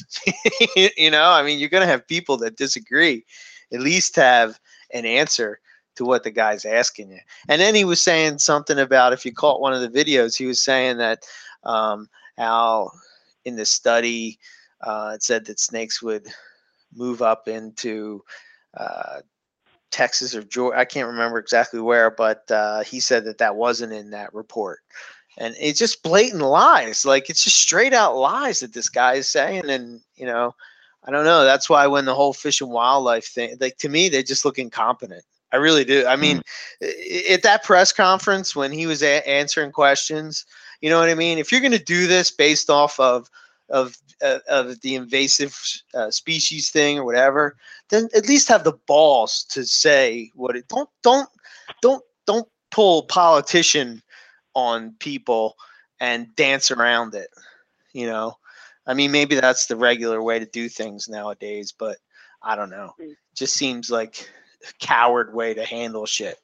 If you're gonna say something, then freaking stand behind it and say what it is. We might not like to hear it, but at least the guy came there, at least give him his say. And then he just basically shut him down when they didn't want to hear anything more he had to say, So I don't know. But I don't know. I keep saying I don't know. So a lot of people are saying that right now. So I think that this could be a good thing, in that I think that this could make people really kind of wake up. And I think that this is something that we always have to be on the defense for. And I think, Zach, you said it earlier in the show that, it's kind of like we're always behind. We're never ahead. It's always like we're playing catch up because we sort of put this stuff on the back burner. And I don't know. I don't think that's the route that we can go. So hopefully we learn from it and we can move forward and progress from this and become more unified and join together and work to get stuff done and settle our differences and in-house rather than outside. So I guess on the positive note, we just released the T-shirt, the booster T-shirt that Mr. Baez has designed. We need him. He designs everything for us at this point now. You know, Yeah, he's like if the in-house designer. God, if I need a coloring book for like my nephew, I'm going to call Zach and be like, I need you to design this several pages for me. Yeah, don't do that. So, yeah, exactly. See, he's like, all right. So yeah, Zach went to work and he put together, it's basically the same, as a carpet python with the same type of thing, but this year is an albino. Colored a little differently. Yeah, just Yeah. not different. I think that's probably the route I'm going to go from now on. Just kind of just change it up just a little bit so it's recognizable, but it has a little bit something different every year. Maybe next year I'll do something else. Maybe next year I'll do a Brettles. Who knows? I don't know. I'd buy the hell out of that shirt. That would be cool. I don't have a Brettles on there. Anything like so. Yeah, exactly. So every year I plan on doing like a different type of carpet. So that should keep it interesting, But absolutely. I thought albino was fitting because there's going to be a lot of albinos produced this year. Albinos are pretty hot right now, and yeah. So I figured that would be good this year. I'm the only one who's bought the shirt out of the three of us that are sitting here. Yeah, I got to go buy a bunch of them. You damn right you do, because I can see your name hasn't popped up yet. So yeah, I did go and post it over on the on a couple Facebook page groups, and I outside of the carpet python world. It's been grabbing I think a couple people bought it. Well, we set the marker at 50 shirts because we're not trying to shoot for the moon or anything like that, because we need a certain amount before they will actually print, like always. So we did set it at a lower amount. This way everybody does get their shirts out. But I think we've already sold 5 shirts, and it's only been open since last night. And we have till April 9th before the booster shuts down. Just like before, when the booster shut down, that's it. So do not get a hold of us on April 10th. You guys have a ton of time to buy your T-shirts. Do it now. Do it early. This way you don't miss out. Every year there's always somebody who calls me a week after the booster is closed and it's like, I still get a T-shirt. No. Go to the booster and buy it. If you are out of the United States, we're doing the same thing like we always do. Go to the booster, use your credit card, use your name, but as the shipping address, put down my address, which will provide it to you if you message me on Facebook or email me or anything like that. You can get my address. This way the T-shirt will be shipped to me with your name on it. Make sure you put your name. Last year I got 4 shirts for Owen McIntyre. I only ordered 1, and then I had to find out who the hell these things belong to. So your name. Put that on there. Right. This way I get it, and I will contact you, and we will ship it to whatever country you're in and get it to you. I know that Darian already is talking about getting his, and he's got them for every year. So we've done that. Don't delay. Come get your shirt. They're badass. Yeah, and we should. Money, that's what I was just going to say. All the money is going to your shark to fund the eventual lawsuit that we've just been talking about.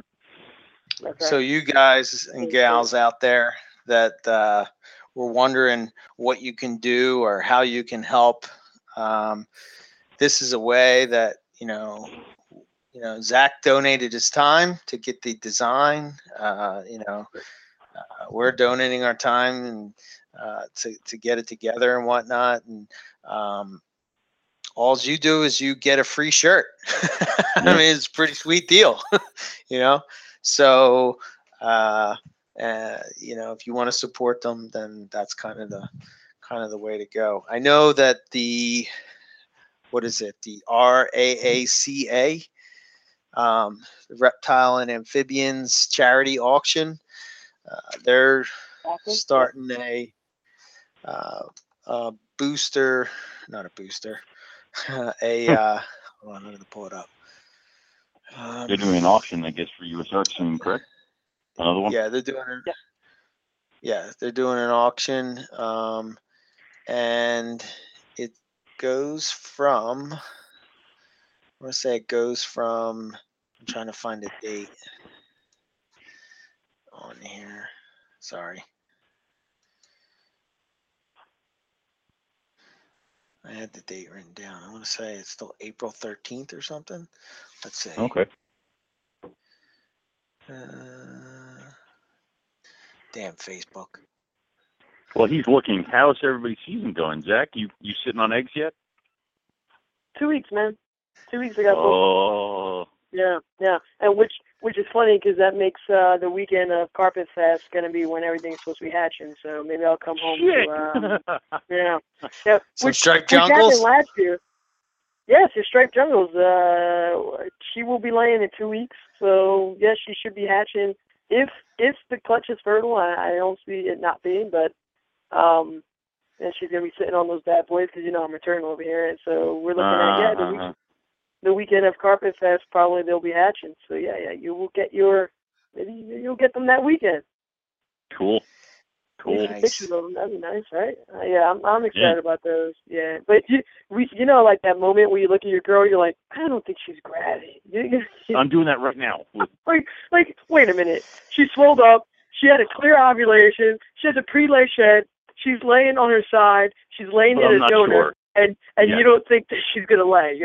But I'm not sure. Yeah. The 3 weeks between the pre-lay shed and the actual lay date is like you think that is not gonna happen. And then when it happens, you're surprised every time. Every time you're surprised, you're like, oh my god, it actually worked. Yeah. That's the way I feel. It's like, it's like a miracle happens every time. It's like, holy crap. All right. Yeah. There's eggs. Yeah. So I'm kind of in that mode where I'm like, I don't see anything, but I know she's going to be dropping something. Whether or not they're going to be good or not, I don't know. I'm a little nervous this year because I did some things a little bit different. But these girls both of them have produced for me before, so the only thing I didn't do was feed on the warm up. I didn't feed this year because frankly they were way ahead of schedule. Like they already have ovulated before the warm up and everything. So I was like, well, they know what they're doing more than I do.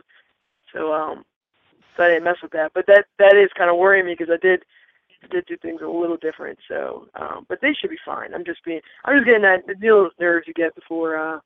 You're doing the same thing I do. You're fine. It's like I'm never satisfied until they're on eggs. Even then, I'm like, I'm not sure if she's gonna lay and she's sitting on eggs. I mean, like it's one of those things that you do it every year, and obviously you go through it. I'm excited as hell because guess what's locking up like every day for like the past week and a half has been the Chewit Zebra with the Zebra tag. Nice. So I'm just like, super zebra jag thingy. I don't know what to even call them. So I'm all about that. And so we'll see. I'm revved up, man. The bread will both look gravid. I'm ready to roll. I'm just terrified with all the moving stuff that I'm just going to get plug clutches and then I'll just, I don't know. What do you do when you don't produce anything a year? I mean, Well, Owen, I might have plenty of stuff for you to sell at your Hamburg shows and fill up your tables. Oh, I'm sorry. The problem is that I'm far too high end to go myself. But you, peon, take my steak, damn it. Take my steak and sell them. Make money. Listen, give it all to me. Listen, you jerk off. I'm simply stating that my job requires me to work on the weekend. Therefore, I can't just disappear to reptile shows all the time. I'm just trying to help you. You just changed career. But yeah, which brings me next. I'm going to Tinley this weekend. Oh, that's right. Totally snuck up on me that it's this weekend. So it is this weekend. It's amazing. Text me your list of what you want me to try to dig up for you, and if you want to send me with cash, I will gladly grab whatever you want. Well, don't say that. The both of you just had that's very tempting sigh in your voice of like, oh. So I got enough stuff going on. Good. Yeah, I've been good. I haven't bought an animal in a long time. I haven't bought a snake in over a year. It's like, it's been good. So I've just let me put it this way. There's only one animal that would be there that would cause me to spend money, and you both know what it is. So female upscale? Exactly. If they're there, I'm doomed. All right, I don't even care how much money it is. It's just If they're there, I'm toast. If they're not there, I can probably put off every other animal that's there. Yeah. Like, I can wait, or it's later. Okay. Female rough scales, I'm going to lose every time. So, hopefully they're not there. Not to jump back, but the I want to squeeze this in before we stop going live. Do it. One of our listeners, you guys all know him, KJ. What's his last name? I can't see it from the thing. Klusener. You guys, you'll know who he is from Morelia Pick of the Week. And anyway, he's been asking me for a while to do a carpet python Hall of Fame. I think it's a really good idea, and it's something. What I mean by that is to like touch on some, Hall of Fame, right? But to touch on like animals, like for instance, PC, poster child, Madam Blueberry. This was the thing that me and you were talking about. Not a breeder Hall of Fame, the animal. Okay. Yes. Which honestly brings up a couple of points. It's not for nothing, but I think that, and I'm very bad at this, but I used to think, Owen, you're probably going to say I'm a dick after I say this sentence, but you probably are. you used to have these really cool names. Well, I shouldn't say you used to have. You had these cool names, and I'd be like, how did you come up with these names? And then some of the newer names, I'm like, all right, so he's probably run out of his cool name list, and now he's got this other name list. So I don't feel like such a tool bag anymore when I name my animal something. Like I named my animal Shimmer or something, and you said I can't remember what you said the other day, and I was like, his cool name list is gone. He's now done. He's on the list of the B name list. I can't remember what name it was, but anyway, a lot of them. The point is, of them I have the reserved animals because I want it. So. His blood is named something funny. What was your blood's name? Blood's name is Reese. Reese. Yeah, Reese. Exactly. That's a rabbit. So name. It's kind of like stripper, all right? I mean, come on. Shimmer's a little funny too, Eric. Let's be honest. Yeah, thank you. Yeah, I know. I'll be the first one to admit it. I'm not going to say that it's not. I'm not sitting here denying like this is the coolest name. I'm just saying that my list of names were just a lot of them, so you run out of the cool names. Also, I refuse to repeat names, which is why everyone's yelling at me because the rough scales are Romulus and Vulcan. And they're like, why isn't it Romulus and Remus? Because they're brothers. Well, I had a Remus, and he's dead, and I refuse to reuse names. So, okay. I mean, that helps with it. Well, here's the other thing. Like, my male names are easy for me to come up with because I just name it after guitar players. No, I do. Yeah. Like, Satch is for Satriani, Joe Satriani. Vi is for Steve Vai. I have one named ZZ after ZZ Top. Like, I don't know. I just got all these names after guitar players, which is, that's great. But with female names, it's just like, what the hell do I call this? It's hard. Females are hard. There you go. Yeah, Shimmer. But then I think of... my blue tongues are all named after characters from Mad Men. Just plenty to go around there. Right? Right. So, like, my favorite male, his name is Don Draper because I hope he embodies all of Don Draper and gets the job done. You know what I mean? Yeah, I got you. All my female carpets, well, most of them are named after female jazz singers. So there you go. Ella Fitzgerald and all that type of stuff. So it's funny because I kind of adopted something because when I was at college, they would breed the horses, and when they would breed the horses, they would have a year thing for the horses. So all the babies born in 2007, all were named after alcohols. Like they had Kahlua and Jaeger and all sorts of crap, and those are all the foals for the year. And they had like 20 of them. So I've been kind of doing that. Like this year, like almost everything in my collection that was new was named from like characters from Game of Thrones because those are the books I was reading for most of this year. I've read the entire series. So like anything that was new this year is a freaking it comes from a Game of Thrones book series. So who's the imp? I haven't had him yet. I got a Taisha. I got a Ghost. So they're here. So I know, but you think my super zebra will be the imp because he'll have a little. No, he should be what's his freaking the cripple kid? What's his? There you go. There you go. Perfect. The thing isn't even born yet. Already naming the damn thing. So. But anyway, I guess it brings up a good point that naming your snakes gives them this, I don't know, like this sense, especially like I think it's more so with Morelia. It's probably maybe in Bloods too, but Bloods and Short Tails. But I see it a lot in Chondros, and then I see it spill over into carpets somewhat. You got like animals like Madame Blueberry, which is kind of the goofiest name ever. You know what I mean? I'm sitting here talking about Shimmer is kind of a weird name, but come on, Madame Blueberry, like what the hell? But anyway, that's like that's a really it's a really popular coastal carpet. I think that's going to require. I don't know if I necessarily can do it off the top of my head to make sure that I hit everything as accurately as possible.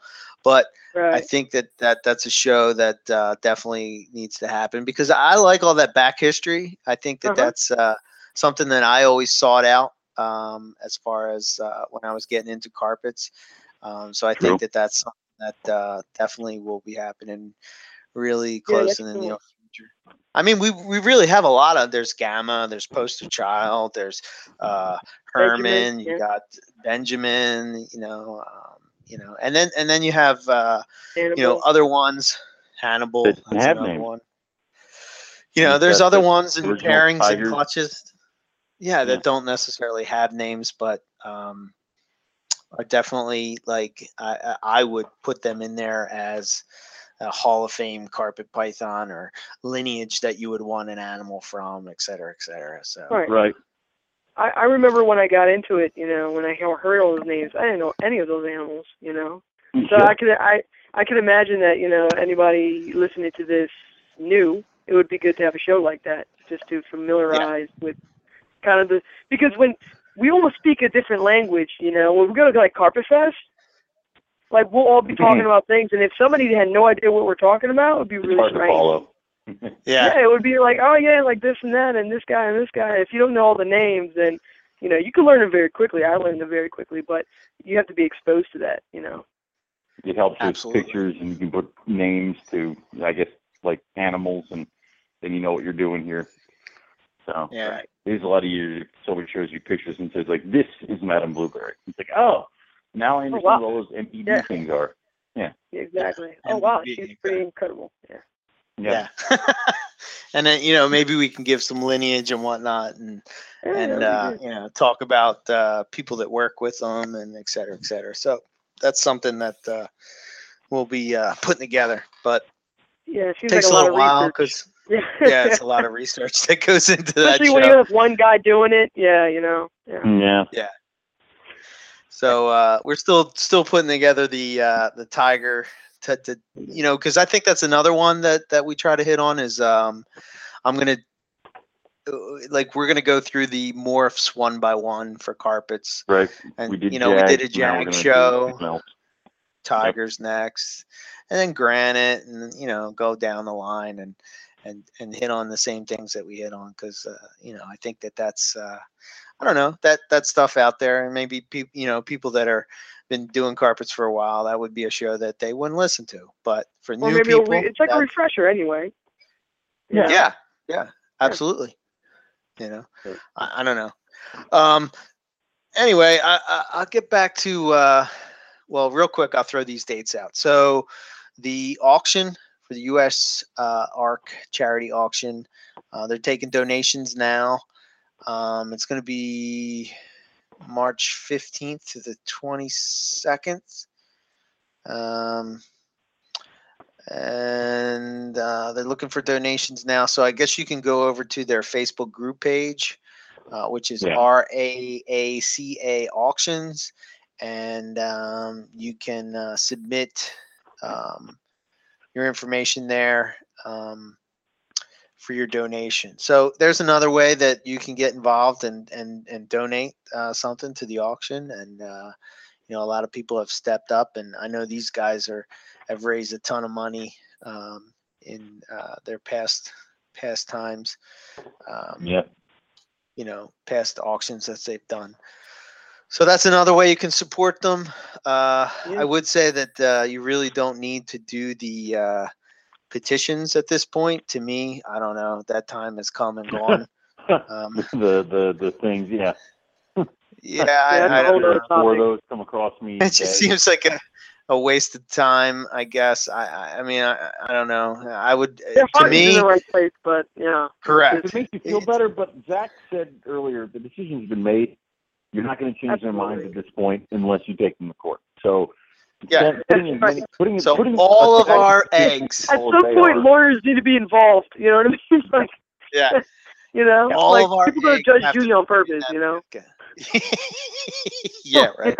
At some point, like, dude, I gotta take your ass to court because you're not gonna listen to me. So we're gonna have a judge decide. Like, yeah, absolutely. So we're at that point right now. Yeah. So the best thing you can do is donate to the fund. That's the best thing you can do, guys. Absolutely, is donate to that fund. Yep.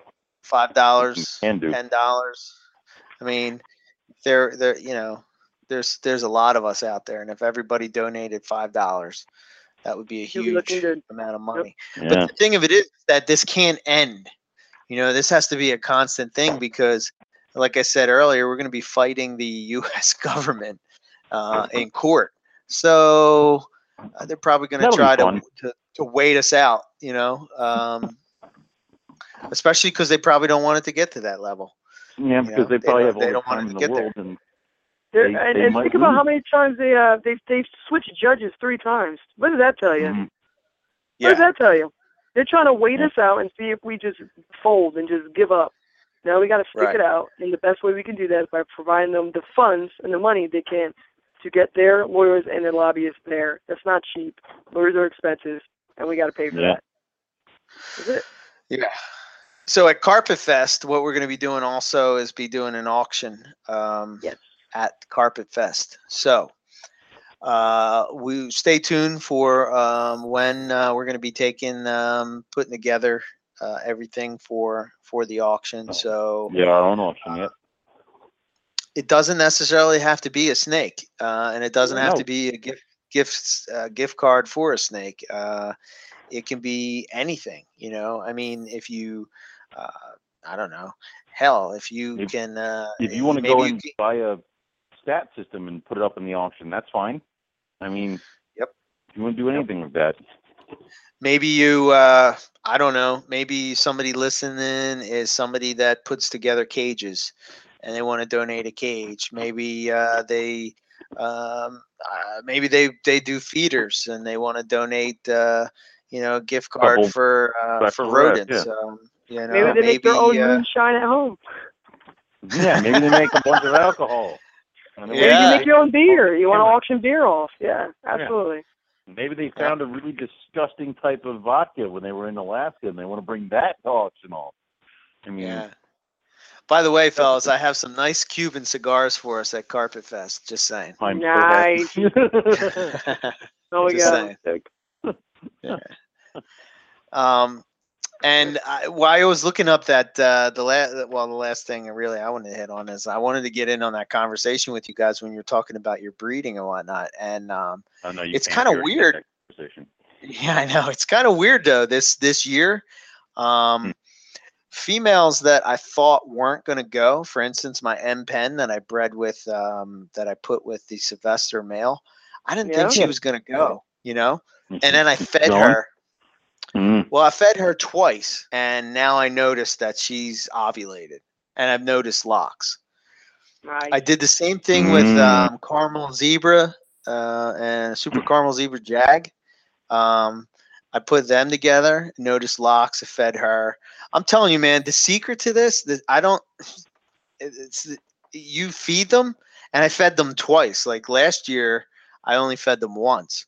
But this year, I fed them twice because it seemed like they weren't kind of like ready to go or so. It seemed like they were late or something.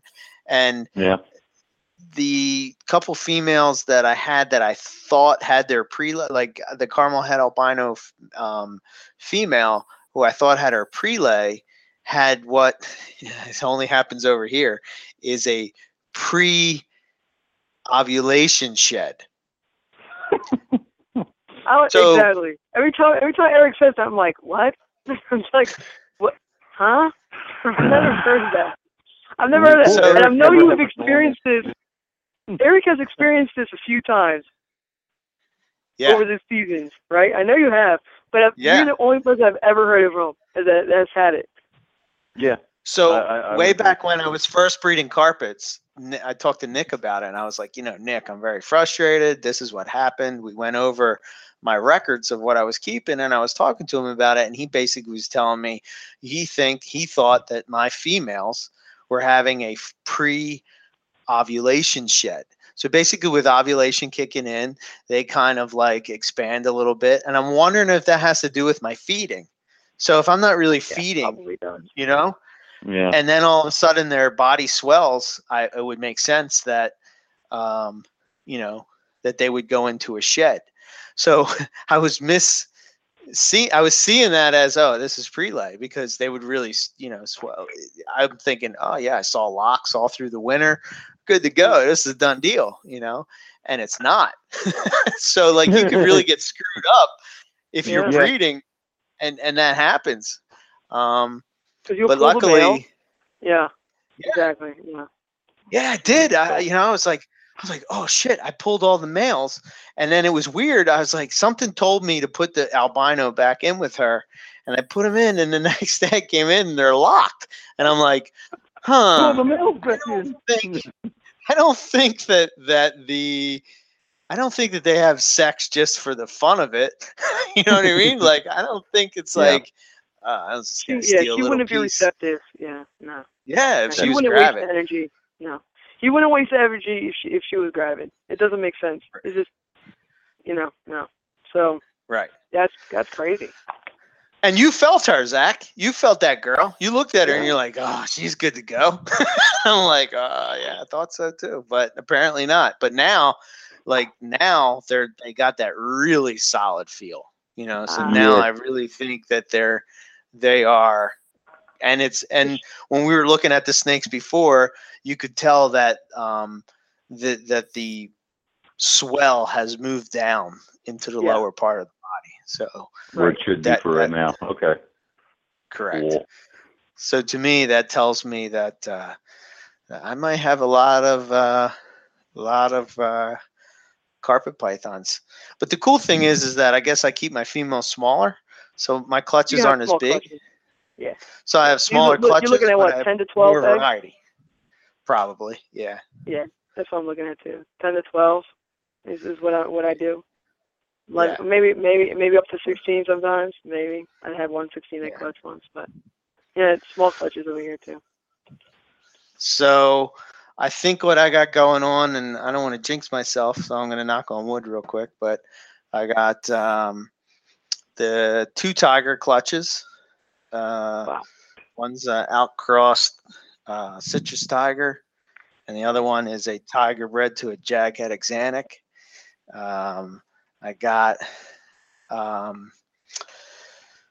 probably super caramel zebra jag to a caramel zebra. I got zebra head albino, caramel head albino, outcross. No, I don't think she's gravid. I got M pen, like really nicely striped. Hopefully we get some striped coastals. M pen coastals. I just want M pens. Yeah, it's just straight M pen. Yeah, I just want straight M pen. And then I got the outcrossed ones, which is M pen and Sylvester. Oh, I want to see those so bad. I can't wait for those. Yeah. And what's the other one? I'm forgetting. Doublehead snows. And then citrus tiger to super caramel zebra jag. That should be kind of a. Oh yeah, and then my caramel girl, which had the caramel jag and the caramel girl together, and I think she's grabbing it.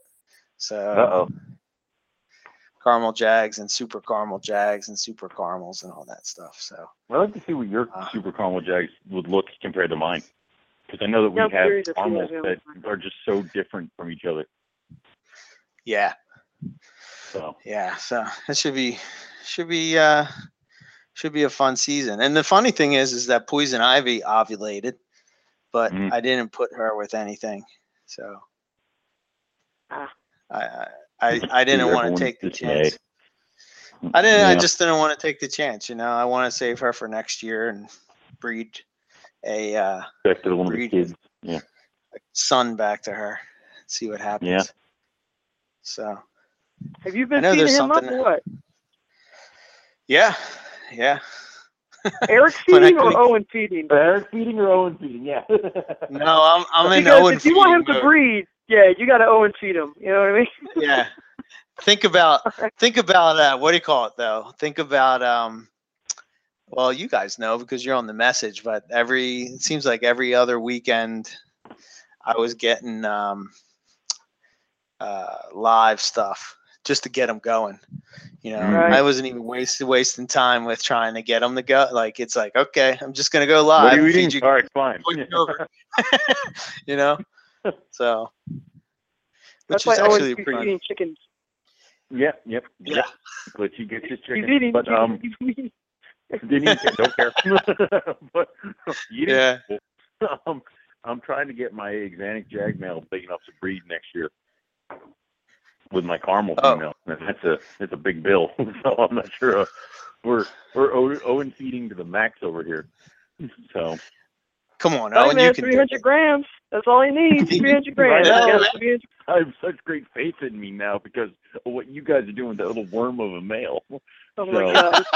It's ridiculous. My expectations of the weight I need to get him at have dropped significantly.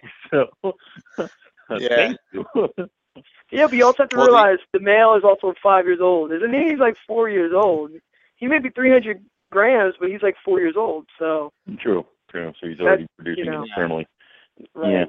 Yeah. He's mature. He's tiny, but he's a mature male. So I've bred year and a half olds before, tigers, but never anything that.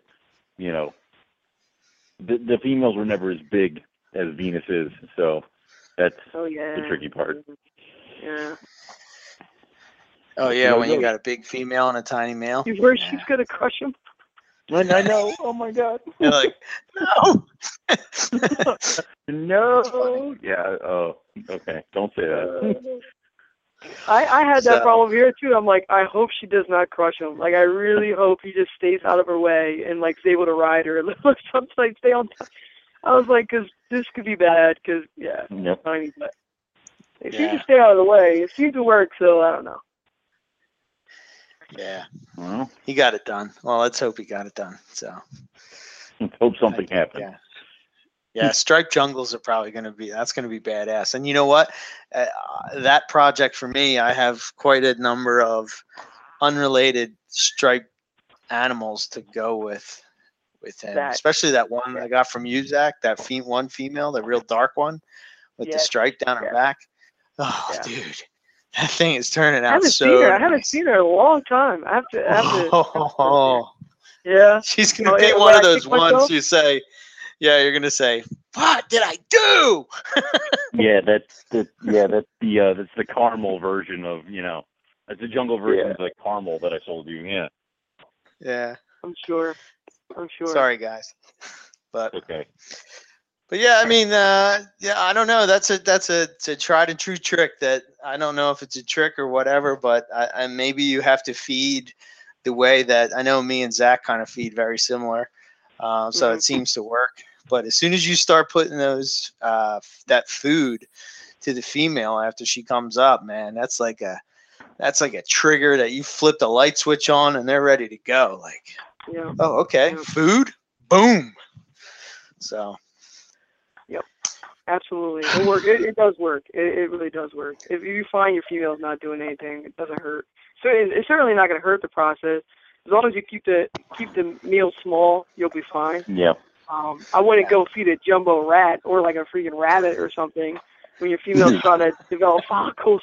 Probably not going to be enough room in there. I don't think ovulation's going to work so well when she's full of turd. But, you know, keep the meal small and yeah, it's perfectly fine. But it's definitely weird. Last year my female was in the middle of a shed on eggs while they were hatching. Wow. Never seen that before. Wow. She shed 2 days after the eggs hatched. I mean, she was blue. The pictures I have of them hatching in her coils, she's blue. Her eyes are totally blue. Wow. Don't know why. I didn't feed her. I don't know what was going on there. I don't know. But she shed, like, literally right then. Weird. Maybe so she cool. felt like it was winding down. I don't know. Because I know they usually shed pretty quickly after going through maternal. But it's usually because after they're done, you feed them. You know what I mean? And so then that's when they start to shed again. But she did it before I even fed her. She was shed out automatically. She went right back on food, and she built follicles this year. I probably should have bred her, but I was trying to give her the year off, especially since she maternal last year. So, but she probably would have went. Yeah, I don't know. It was weird. Very weird. Very weird. Maybe it's the Philadelphia water, man. We should probably look into that. We should probably look into that because I don't know. It's the John, man. That's what it is. is. It's the John. Nah, dude. It's the John. It's the cheesesteak with wit. Nah, dude. That's a word that can be put in everything, but no one can explain to me what it is, okay? It's the John, man. Knock that off. A John is just anything. It doesn't have to be a thing. I know, and it's annoying. She could be a John. Noun, verb, adjective. Could be a John. John and the John and the John and the John. You know that John over there. Owen's one of those Western Pennsylvanians. Oh, okay. He likes the Steelers, you know. He's one of those guys, you know. Whatever. And Pittsburghy, yeah. Okay. He's from Pennsylvania, you know what I mean? Especially where he lives now. My goodness. It's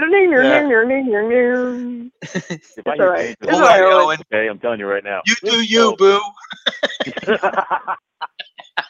You do you, boo boo. That is so funny. No, but you should have put that. You should have put that on the back of the shirt. I know. Listen, that may limit the amount of people that will buy the shirt. Got to be exactly. Yeah, it's true. Can you see Howard wearing that shirt? Can you see Howard wearing that shirt? I don't think so. No, I would. No. Who put this bullshit on this shirt? What the fuck is it? What are you people doing? I don't know.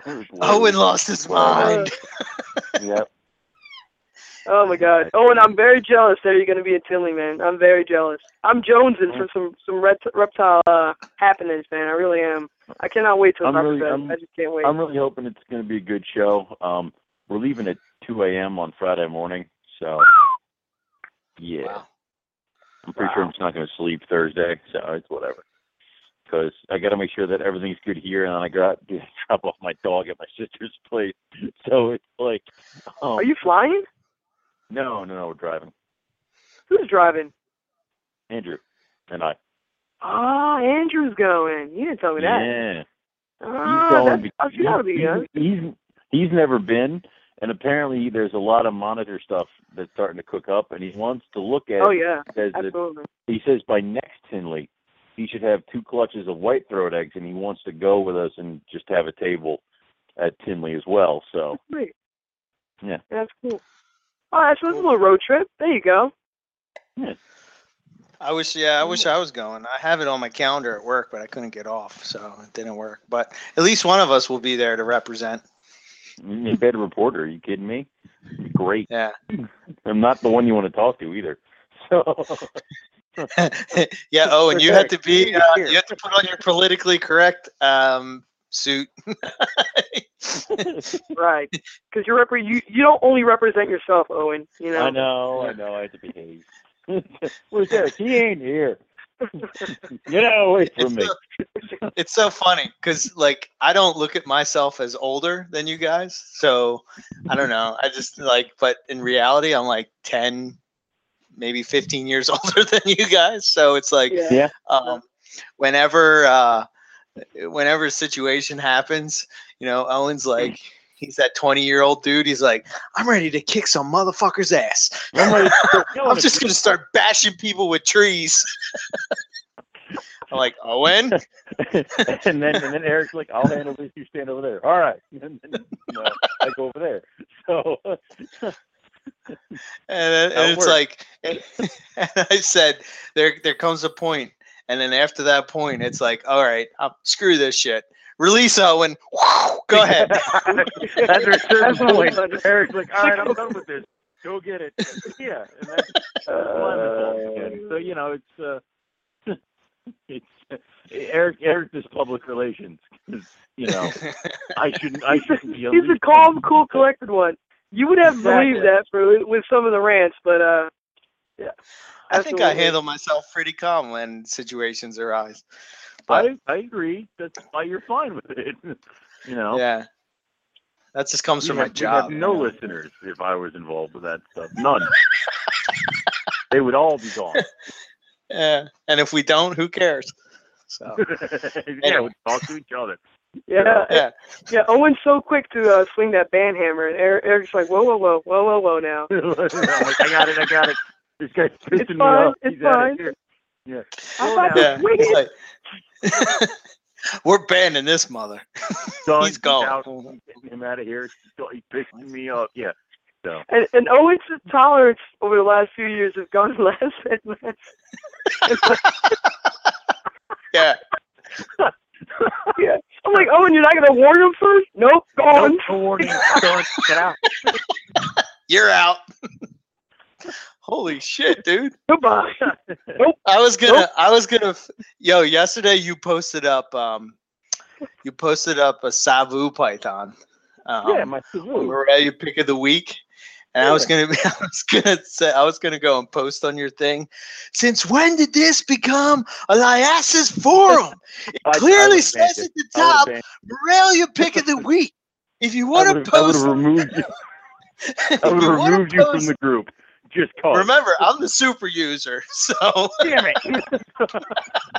Unbannable. The group was created on my computer. Crap. How do you do that? That's not even possible. I'd try. It's not even possible. Somehow Owen would reverse hack my computer or something. Yeah. But anyway, I'm like, oh man. There because they were cool, and then somebody was like, "Liasis are not Morelia." I'm like, we put other things in here. I wanted to fire back, but we put other things in here than Morelia sometimes. But I just let it go. I was like, I'm done stopping. I was gonna put. They complained about the chondros. Remember that? Yeah, I know. Oh yeah. And we know. Are you serious? It's Morelia week because a lot of us do Morelia, but we still have people like put white lips in there every once in a while. I'll throw my Savus in there every once in a while. The olives, if they ever stop moving long enough for me to take a picture of them, it's okay.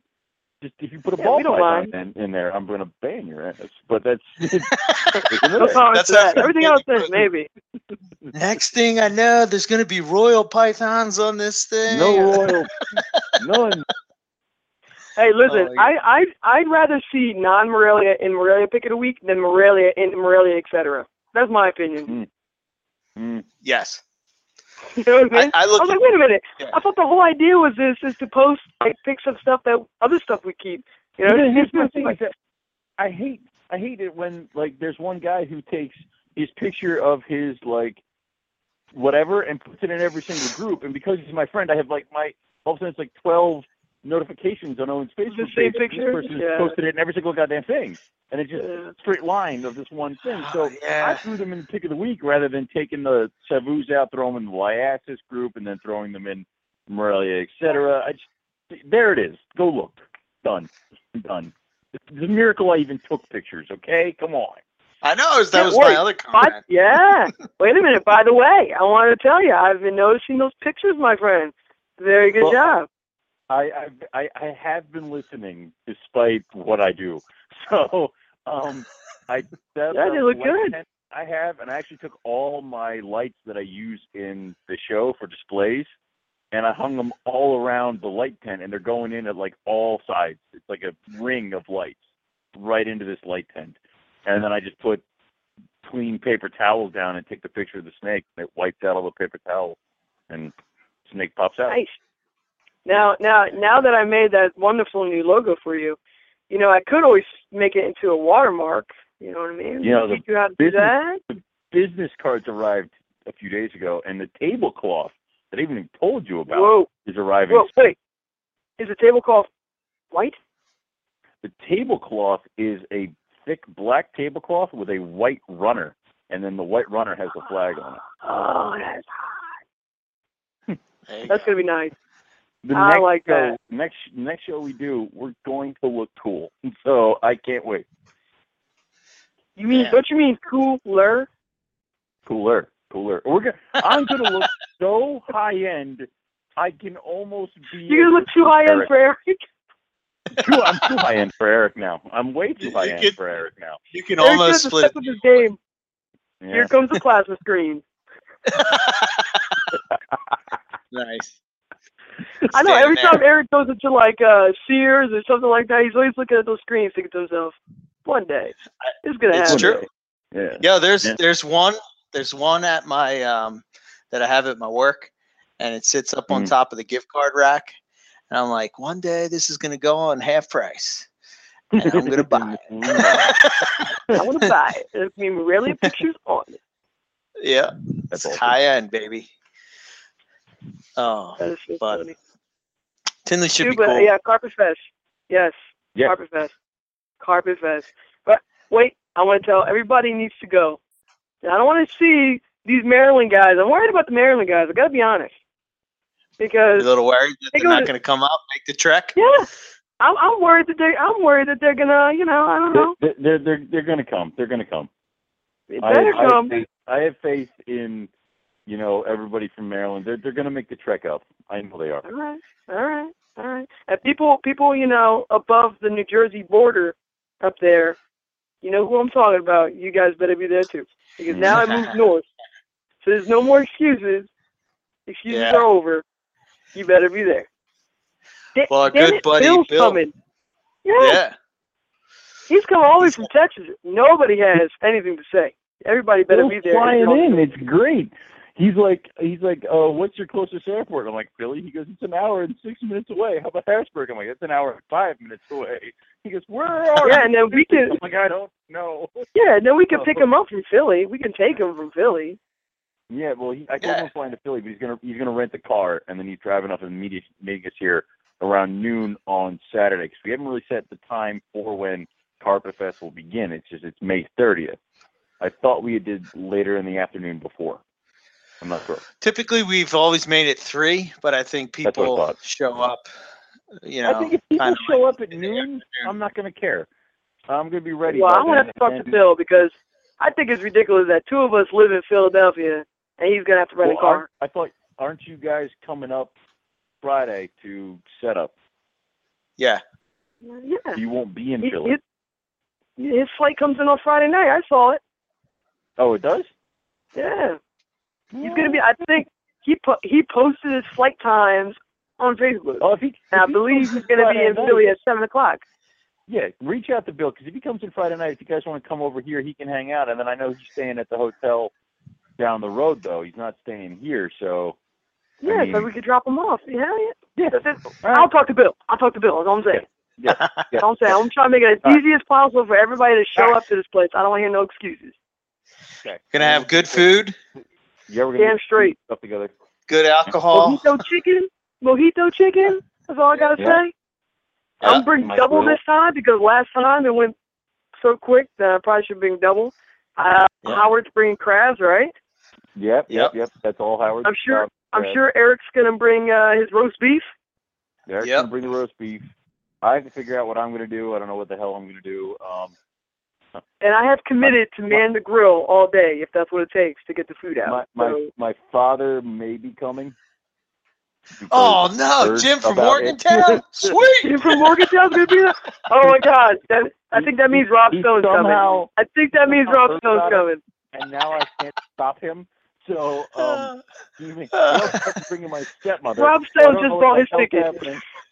So, anyway, that might be happening. Can't stop it. That's awesome. So, He's gonna be like, "So, son, when are you gonna hook up with a girl or something?" Shut That's up. crazy. Shut up. Shut the hell up. We don't need to relive these things, okay? Oh man. God, and he doesn't need That's really ammunition. He does not need ammunition for the likes of you people. Oh, that's awesome. Oh. Yeah, Rob was just waking up. He's gonna be listening to this tomorrow morning. He's gonna spit his coffee all over the spot. Jim from Morgantown in the house. Oh my God. Oh, that's great. I love it. Hey, wait. Being that it's gonna be in at your house. Yeah. Maybe are we gonna do a shout out from Carpet Fest this year? We haven't done it in the past. Well, it's little hard to do. Yeah, It's always is it hard to do that. I almost wish we could, you know what? I almost wish if we had a GoPro, we could have somebody like film Carpet Fest, and then we could like edit it and put a movie up, and that's it. Actually, I have someone with a GoPro. I have a really good video camera now. So there we go. See? Yeah. So I almost think we should Yeah, do but that. wait. Doesn't things happen at Carpet Fest? Like, things happen at Carpet Fest that should not be talked about, kind of things. You know what I mean? Like, what happens This at is Carpet true. Fest stays at Carpet Fest. Because I want remember yeah, Eric true. promising somebody animals, which I don't think he remembers. No, I know. It's in my book. Oh, that's right. He was like, wait a minute. How I know you're not just drunk and you're going to remember this? He's like, and then Eric whips out his copybook. I almost died. Oh, my God. I said, if it goes in the book, then it's legit. That is legit. That is going to happen. Yeah, he's Eric like, was promising people all kind of things. He's like, oh my God, he's writing it down in the book, and it's all scribbled in there, like all drunk handwriting, whatnot. He'll be able to read that later. And I think this was like 5 minutes before you got sick on crabs. Oh yeah. Yeah, it was great. This year, though, I will make it through the auction at least. You did that last year. No, I know, but I made it a little longer. The year before, he was sick as shit. I mean, yeah, I know. It's that Maryland weather, man. It gets me every time. I don't know. Yeah. Maybe PA will be better. Let's see. But yeah, it's going to be a good time for sure, no doubt. Just to see me drunk is probably worth the price of admission. Yeah, for sure. I'm trying to see if I I can promise you the world. You'll be like, oh, you'll be the first one in on that clutch. Yep. I'm a man of my word, man. Eric, you get real generous when I'm just saying. I could have probably been like, so can I have the first dibs at your poison ivy clutch? I think you would have said yes. Actually, I think you probably would have. Yeah. Well, you are on that list anyway, so yeah, it's the truth. This is before I was drunk. I wasn't promising anything that wasn't legit. But you gotta wait. Right. I mean, I'm just giving people incentive to go. All I'm saying. If you want to get some free carpet pythons, then bring Eric some beer. Loaded, and then ask Eric asked Eric, you think an albino zebra jag could be in my future? Check it out, my man. I will hook you up with the John. In the book.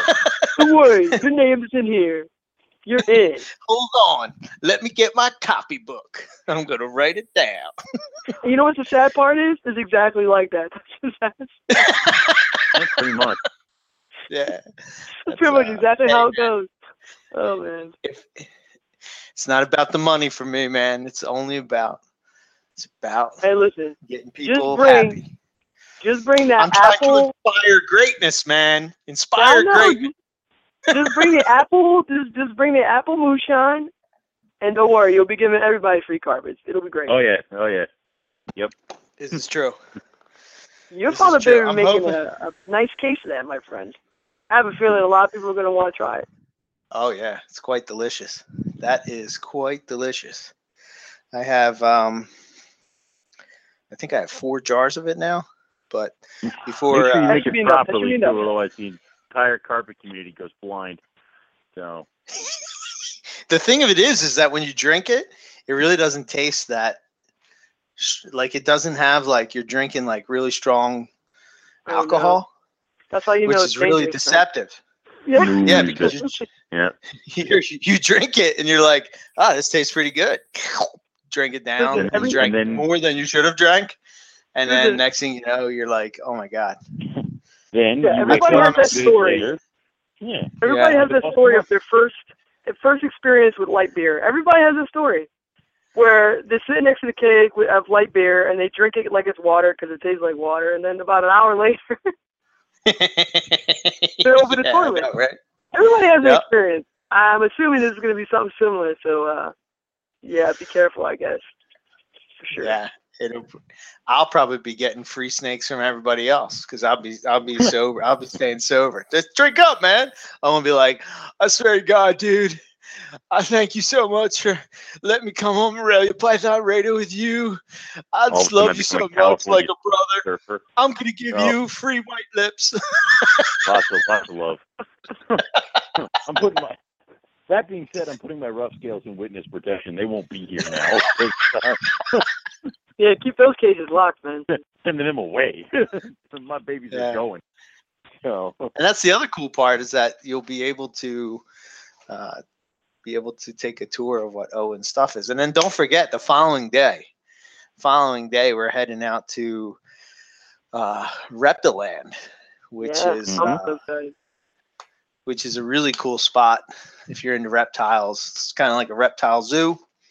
It's up in PA. Might as well take advantage of it since we're in there. And I think we're going to try to get about 10 of us, see who's going to go and get behind the scenes there. So awesome. it'll be real cool. Yeah, so if you're definitely Yeah. interested in that, if you guys could let us know, that'd be good. Yeah. And You know, anybody kinda who's like commit to wants it. to go, yeah, the sooner Yeah. we know that would probably be the better, just so we could get the logistics down, you know. And That's the other thing. I guess at some point we're going to have to put up a who thinks they're coming list. Yeah. So that we kind of have an idea of who's coming. I don't know if it will change because of the, you know what I mean? Will more people come now because of it being closer to some people now?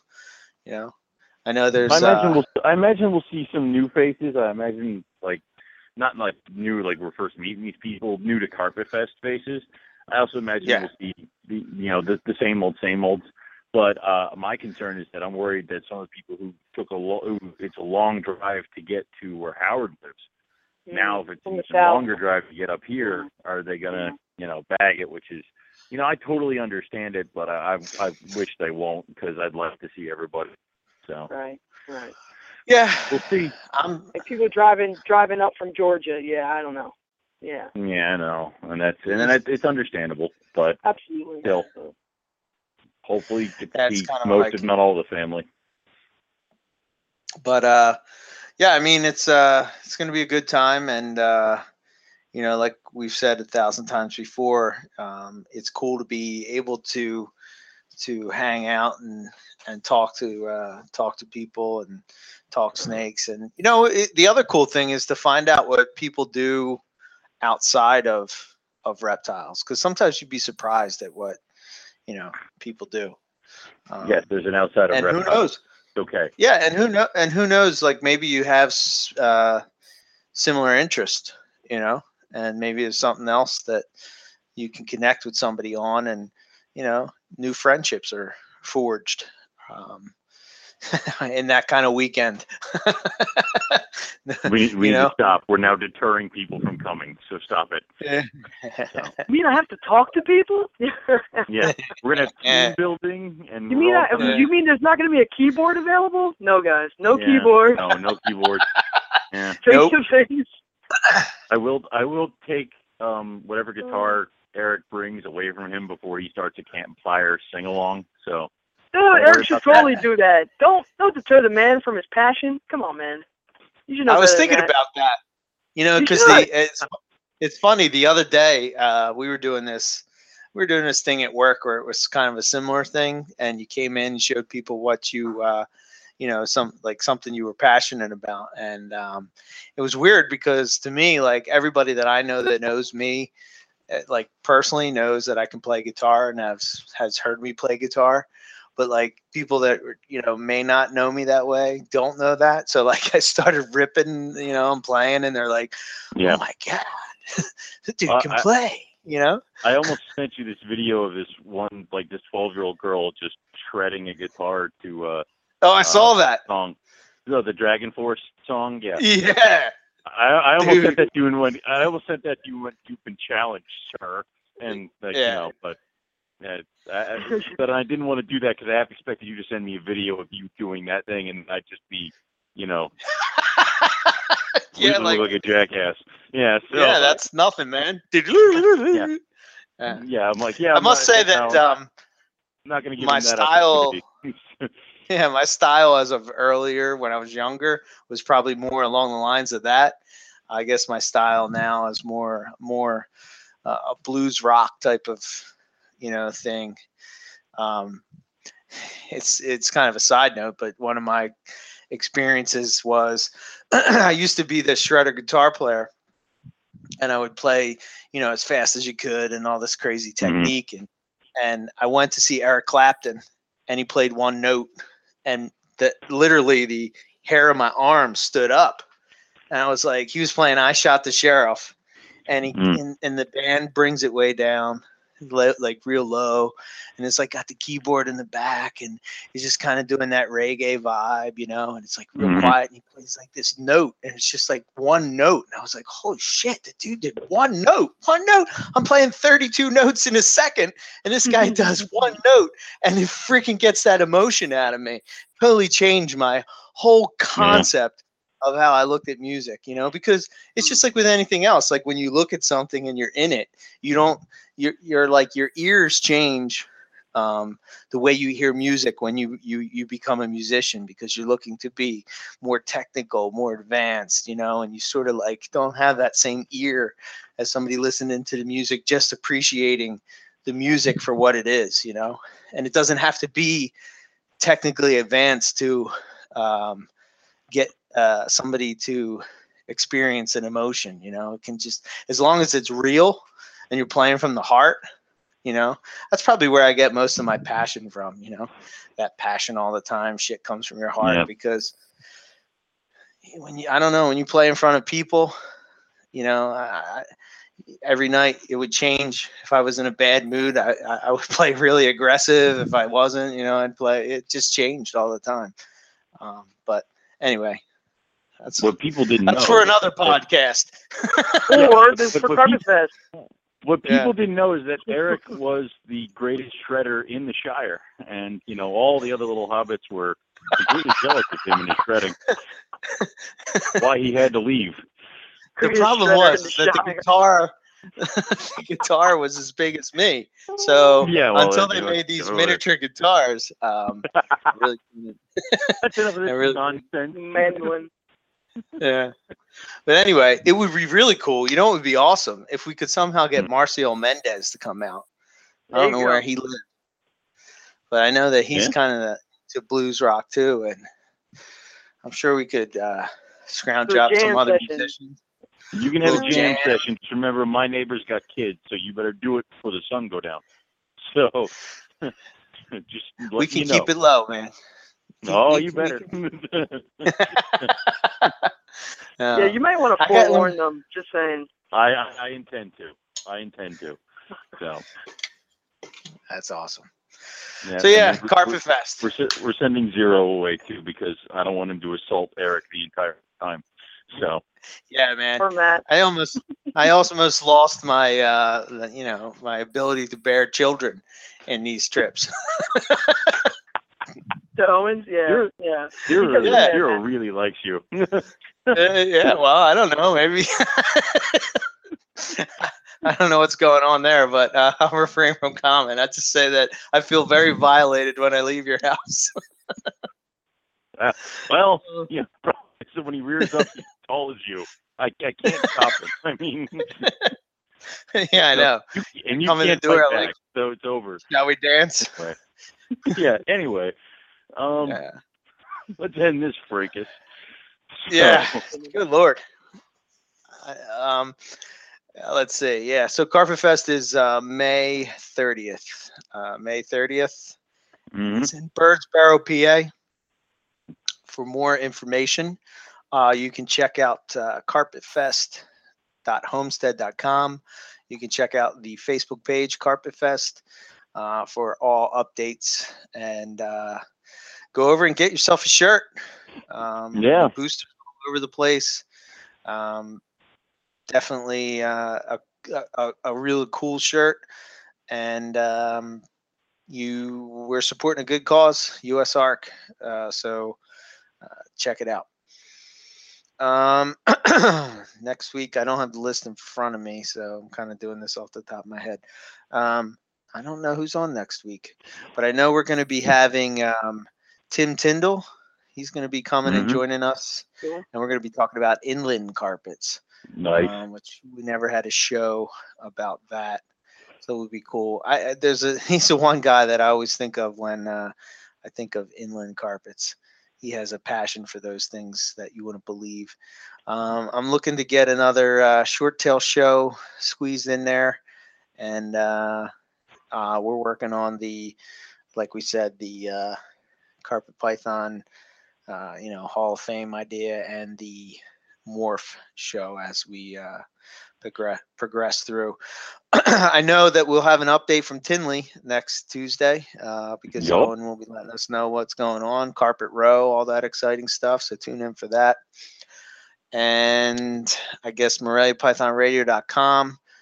You can check out the website, and we also have the shows over there. Looks like everything is back up and running on iTunes. I know people had some problems, but looks like everything is good to go there. If you have any questions or comments, you can send them to info@MoreliaPythonRadio.com. And as far as myself, ebmorelia.com, Facebook, Twitter. I actually hit 1,000 likes, and I know you're trying to take it away from me, Owen, but I may or may not have asked a few people to go and unlike you just because you're so happy. So yeah. Well, it's earned. I mean, it's like real likes. You know what I mean? It's not like that bullshit people do where they buy Indonesia likes or whatever. You know what I mean? But right. I don't know. Felt cool to hit 1,000. So for everybody that likes the page, thank you for liking it, and hopefully I continue to bring you cool stuff for you to look at and check out. I think that's all I got. So I guess Zach, maybe throw your stuff out there, and then Owen, wrap it up. Got it. All right, so if you want to get in contact with me, just hop on Facebook, and it's Zach Baez. That's B-A-E-Z, and Zach with an H. Or go to my Facebook page, Dark Side Exotics, and that should have everything there. So you can just contact me on there. If you're interested in any logo design stuff, I am currently taking any commissions. Maybe a little while because I have a few I still have to do, but yeah, absolutely. If you want any work done, let me know. And that's pretty much it. All right. For me, you can go to rogue-reptiles.com. You can also find Rogue Reptiles on Facebook.com. We just updated all the pictures of the babies that we currently have for sale. If you are going to be in Tinley Park and you're interested in any of the animals that we have for sale, get in contact with me this week. I can bring it out to Tinley free of charge. There won't be any shipping and stuff involved. So, and we're still a little bit ways off from the warm weather. So if you don't want to wait, now would be the time to do it. And I'll meet you up at Tinley Park. That's all I got. What we will say is thank you all for listening. We will catch you all next week for some more Morelia Python Radio. Good night. Hey, Chad Brown here. You may remember me as a linebacker in the NFL or as a reptile breeder and the owner of Pro Exotics. I've been herping since I was a boy, and I've dedicated my life to advancing the industry and educating the community about the importance of reptiles. I also love to encourage the joy of breeding and keeping reptiles as a hobbyist, which is why my partner Robin and Markland and I created the Reptile Report. The Reptile Report is our online news aggregation site bringing you the most up-to-date discussions from the reptile world. Visit thereptilereport.com every day to stay on top of the latest reptile news and information. We encourage you to visit the site and submit your exciting reptile news, photos, and links so we can feature outstanding breeders and hobbyists just like you. The Reptile Report offers powerful branding and marketing exposure for your business, and the best part is, it's free. If you're a buyer or a breeder, you gotta check out the Reptile Report Marketplace. The Marketplace is the reptile world's most complete buying and selling destination, full of features to help put you in touch with the perfect deal. Find exactly what you're looking for with our advanced search system. Search by sex, weight, morph, or other keywords, and use our Buy It Now option to buy that animal right now. Go to marketplace.thereptilereport.com and register your account for free. Be sure to link your Marketplace account to your Ship Your Reptiles account to earn free tokens with each shipping label you book. Use the Marketplace to sell your animals and supplies and maximize your exposure with a platinum ad. It also gets fed to the Reptile Report and our powerful Marketplace Facebook page. Buying or selling? Use shipyourreptiles.com to take advantage of our discounted priority overnight shipping rates. ShipYourReptiles.com can also supply you with the materials needed to safely ship your animals successfully. Use ShipYourReptiles.com to take advantage of our discounted priority overnight shipping rates, the materials needed to ship your reptiles successfully, live customer support, and our live, on-time arrival insurance program. We got you covered. Visit thereptilereport.com to learn or share about the animals. Click on the link to the Marketplace, find that perfect pet or breeder, then visit shipyourreptiles.com to ship that animal anywhere in the United States. We are your one-stop shop for everything reptile related.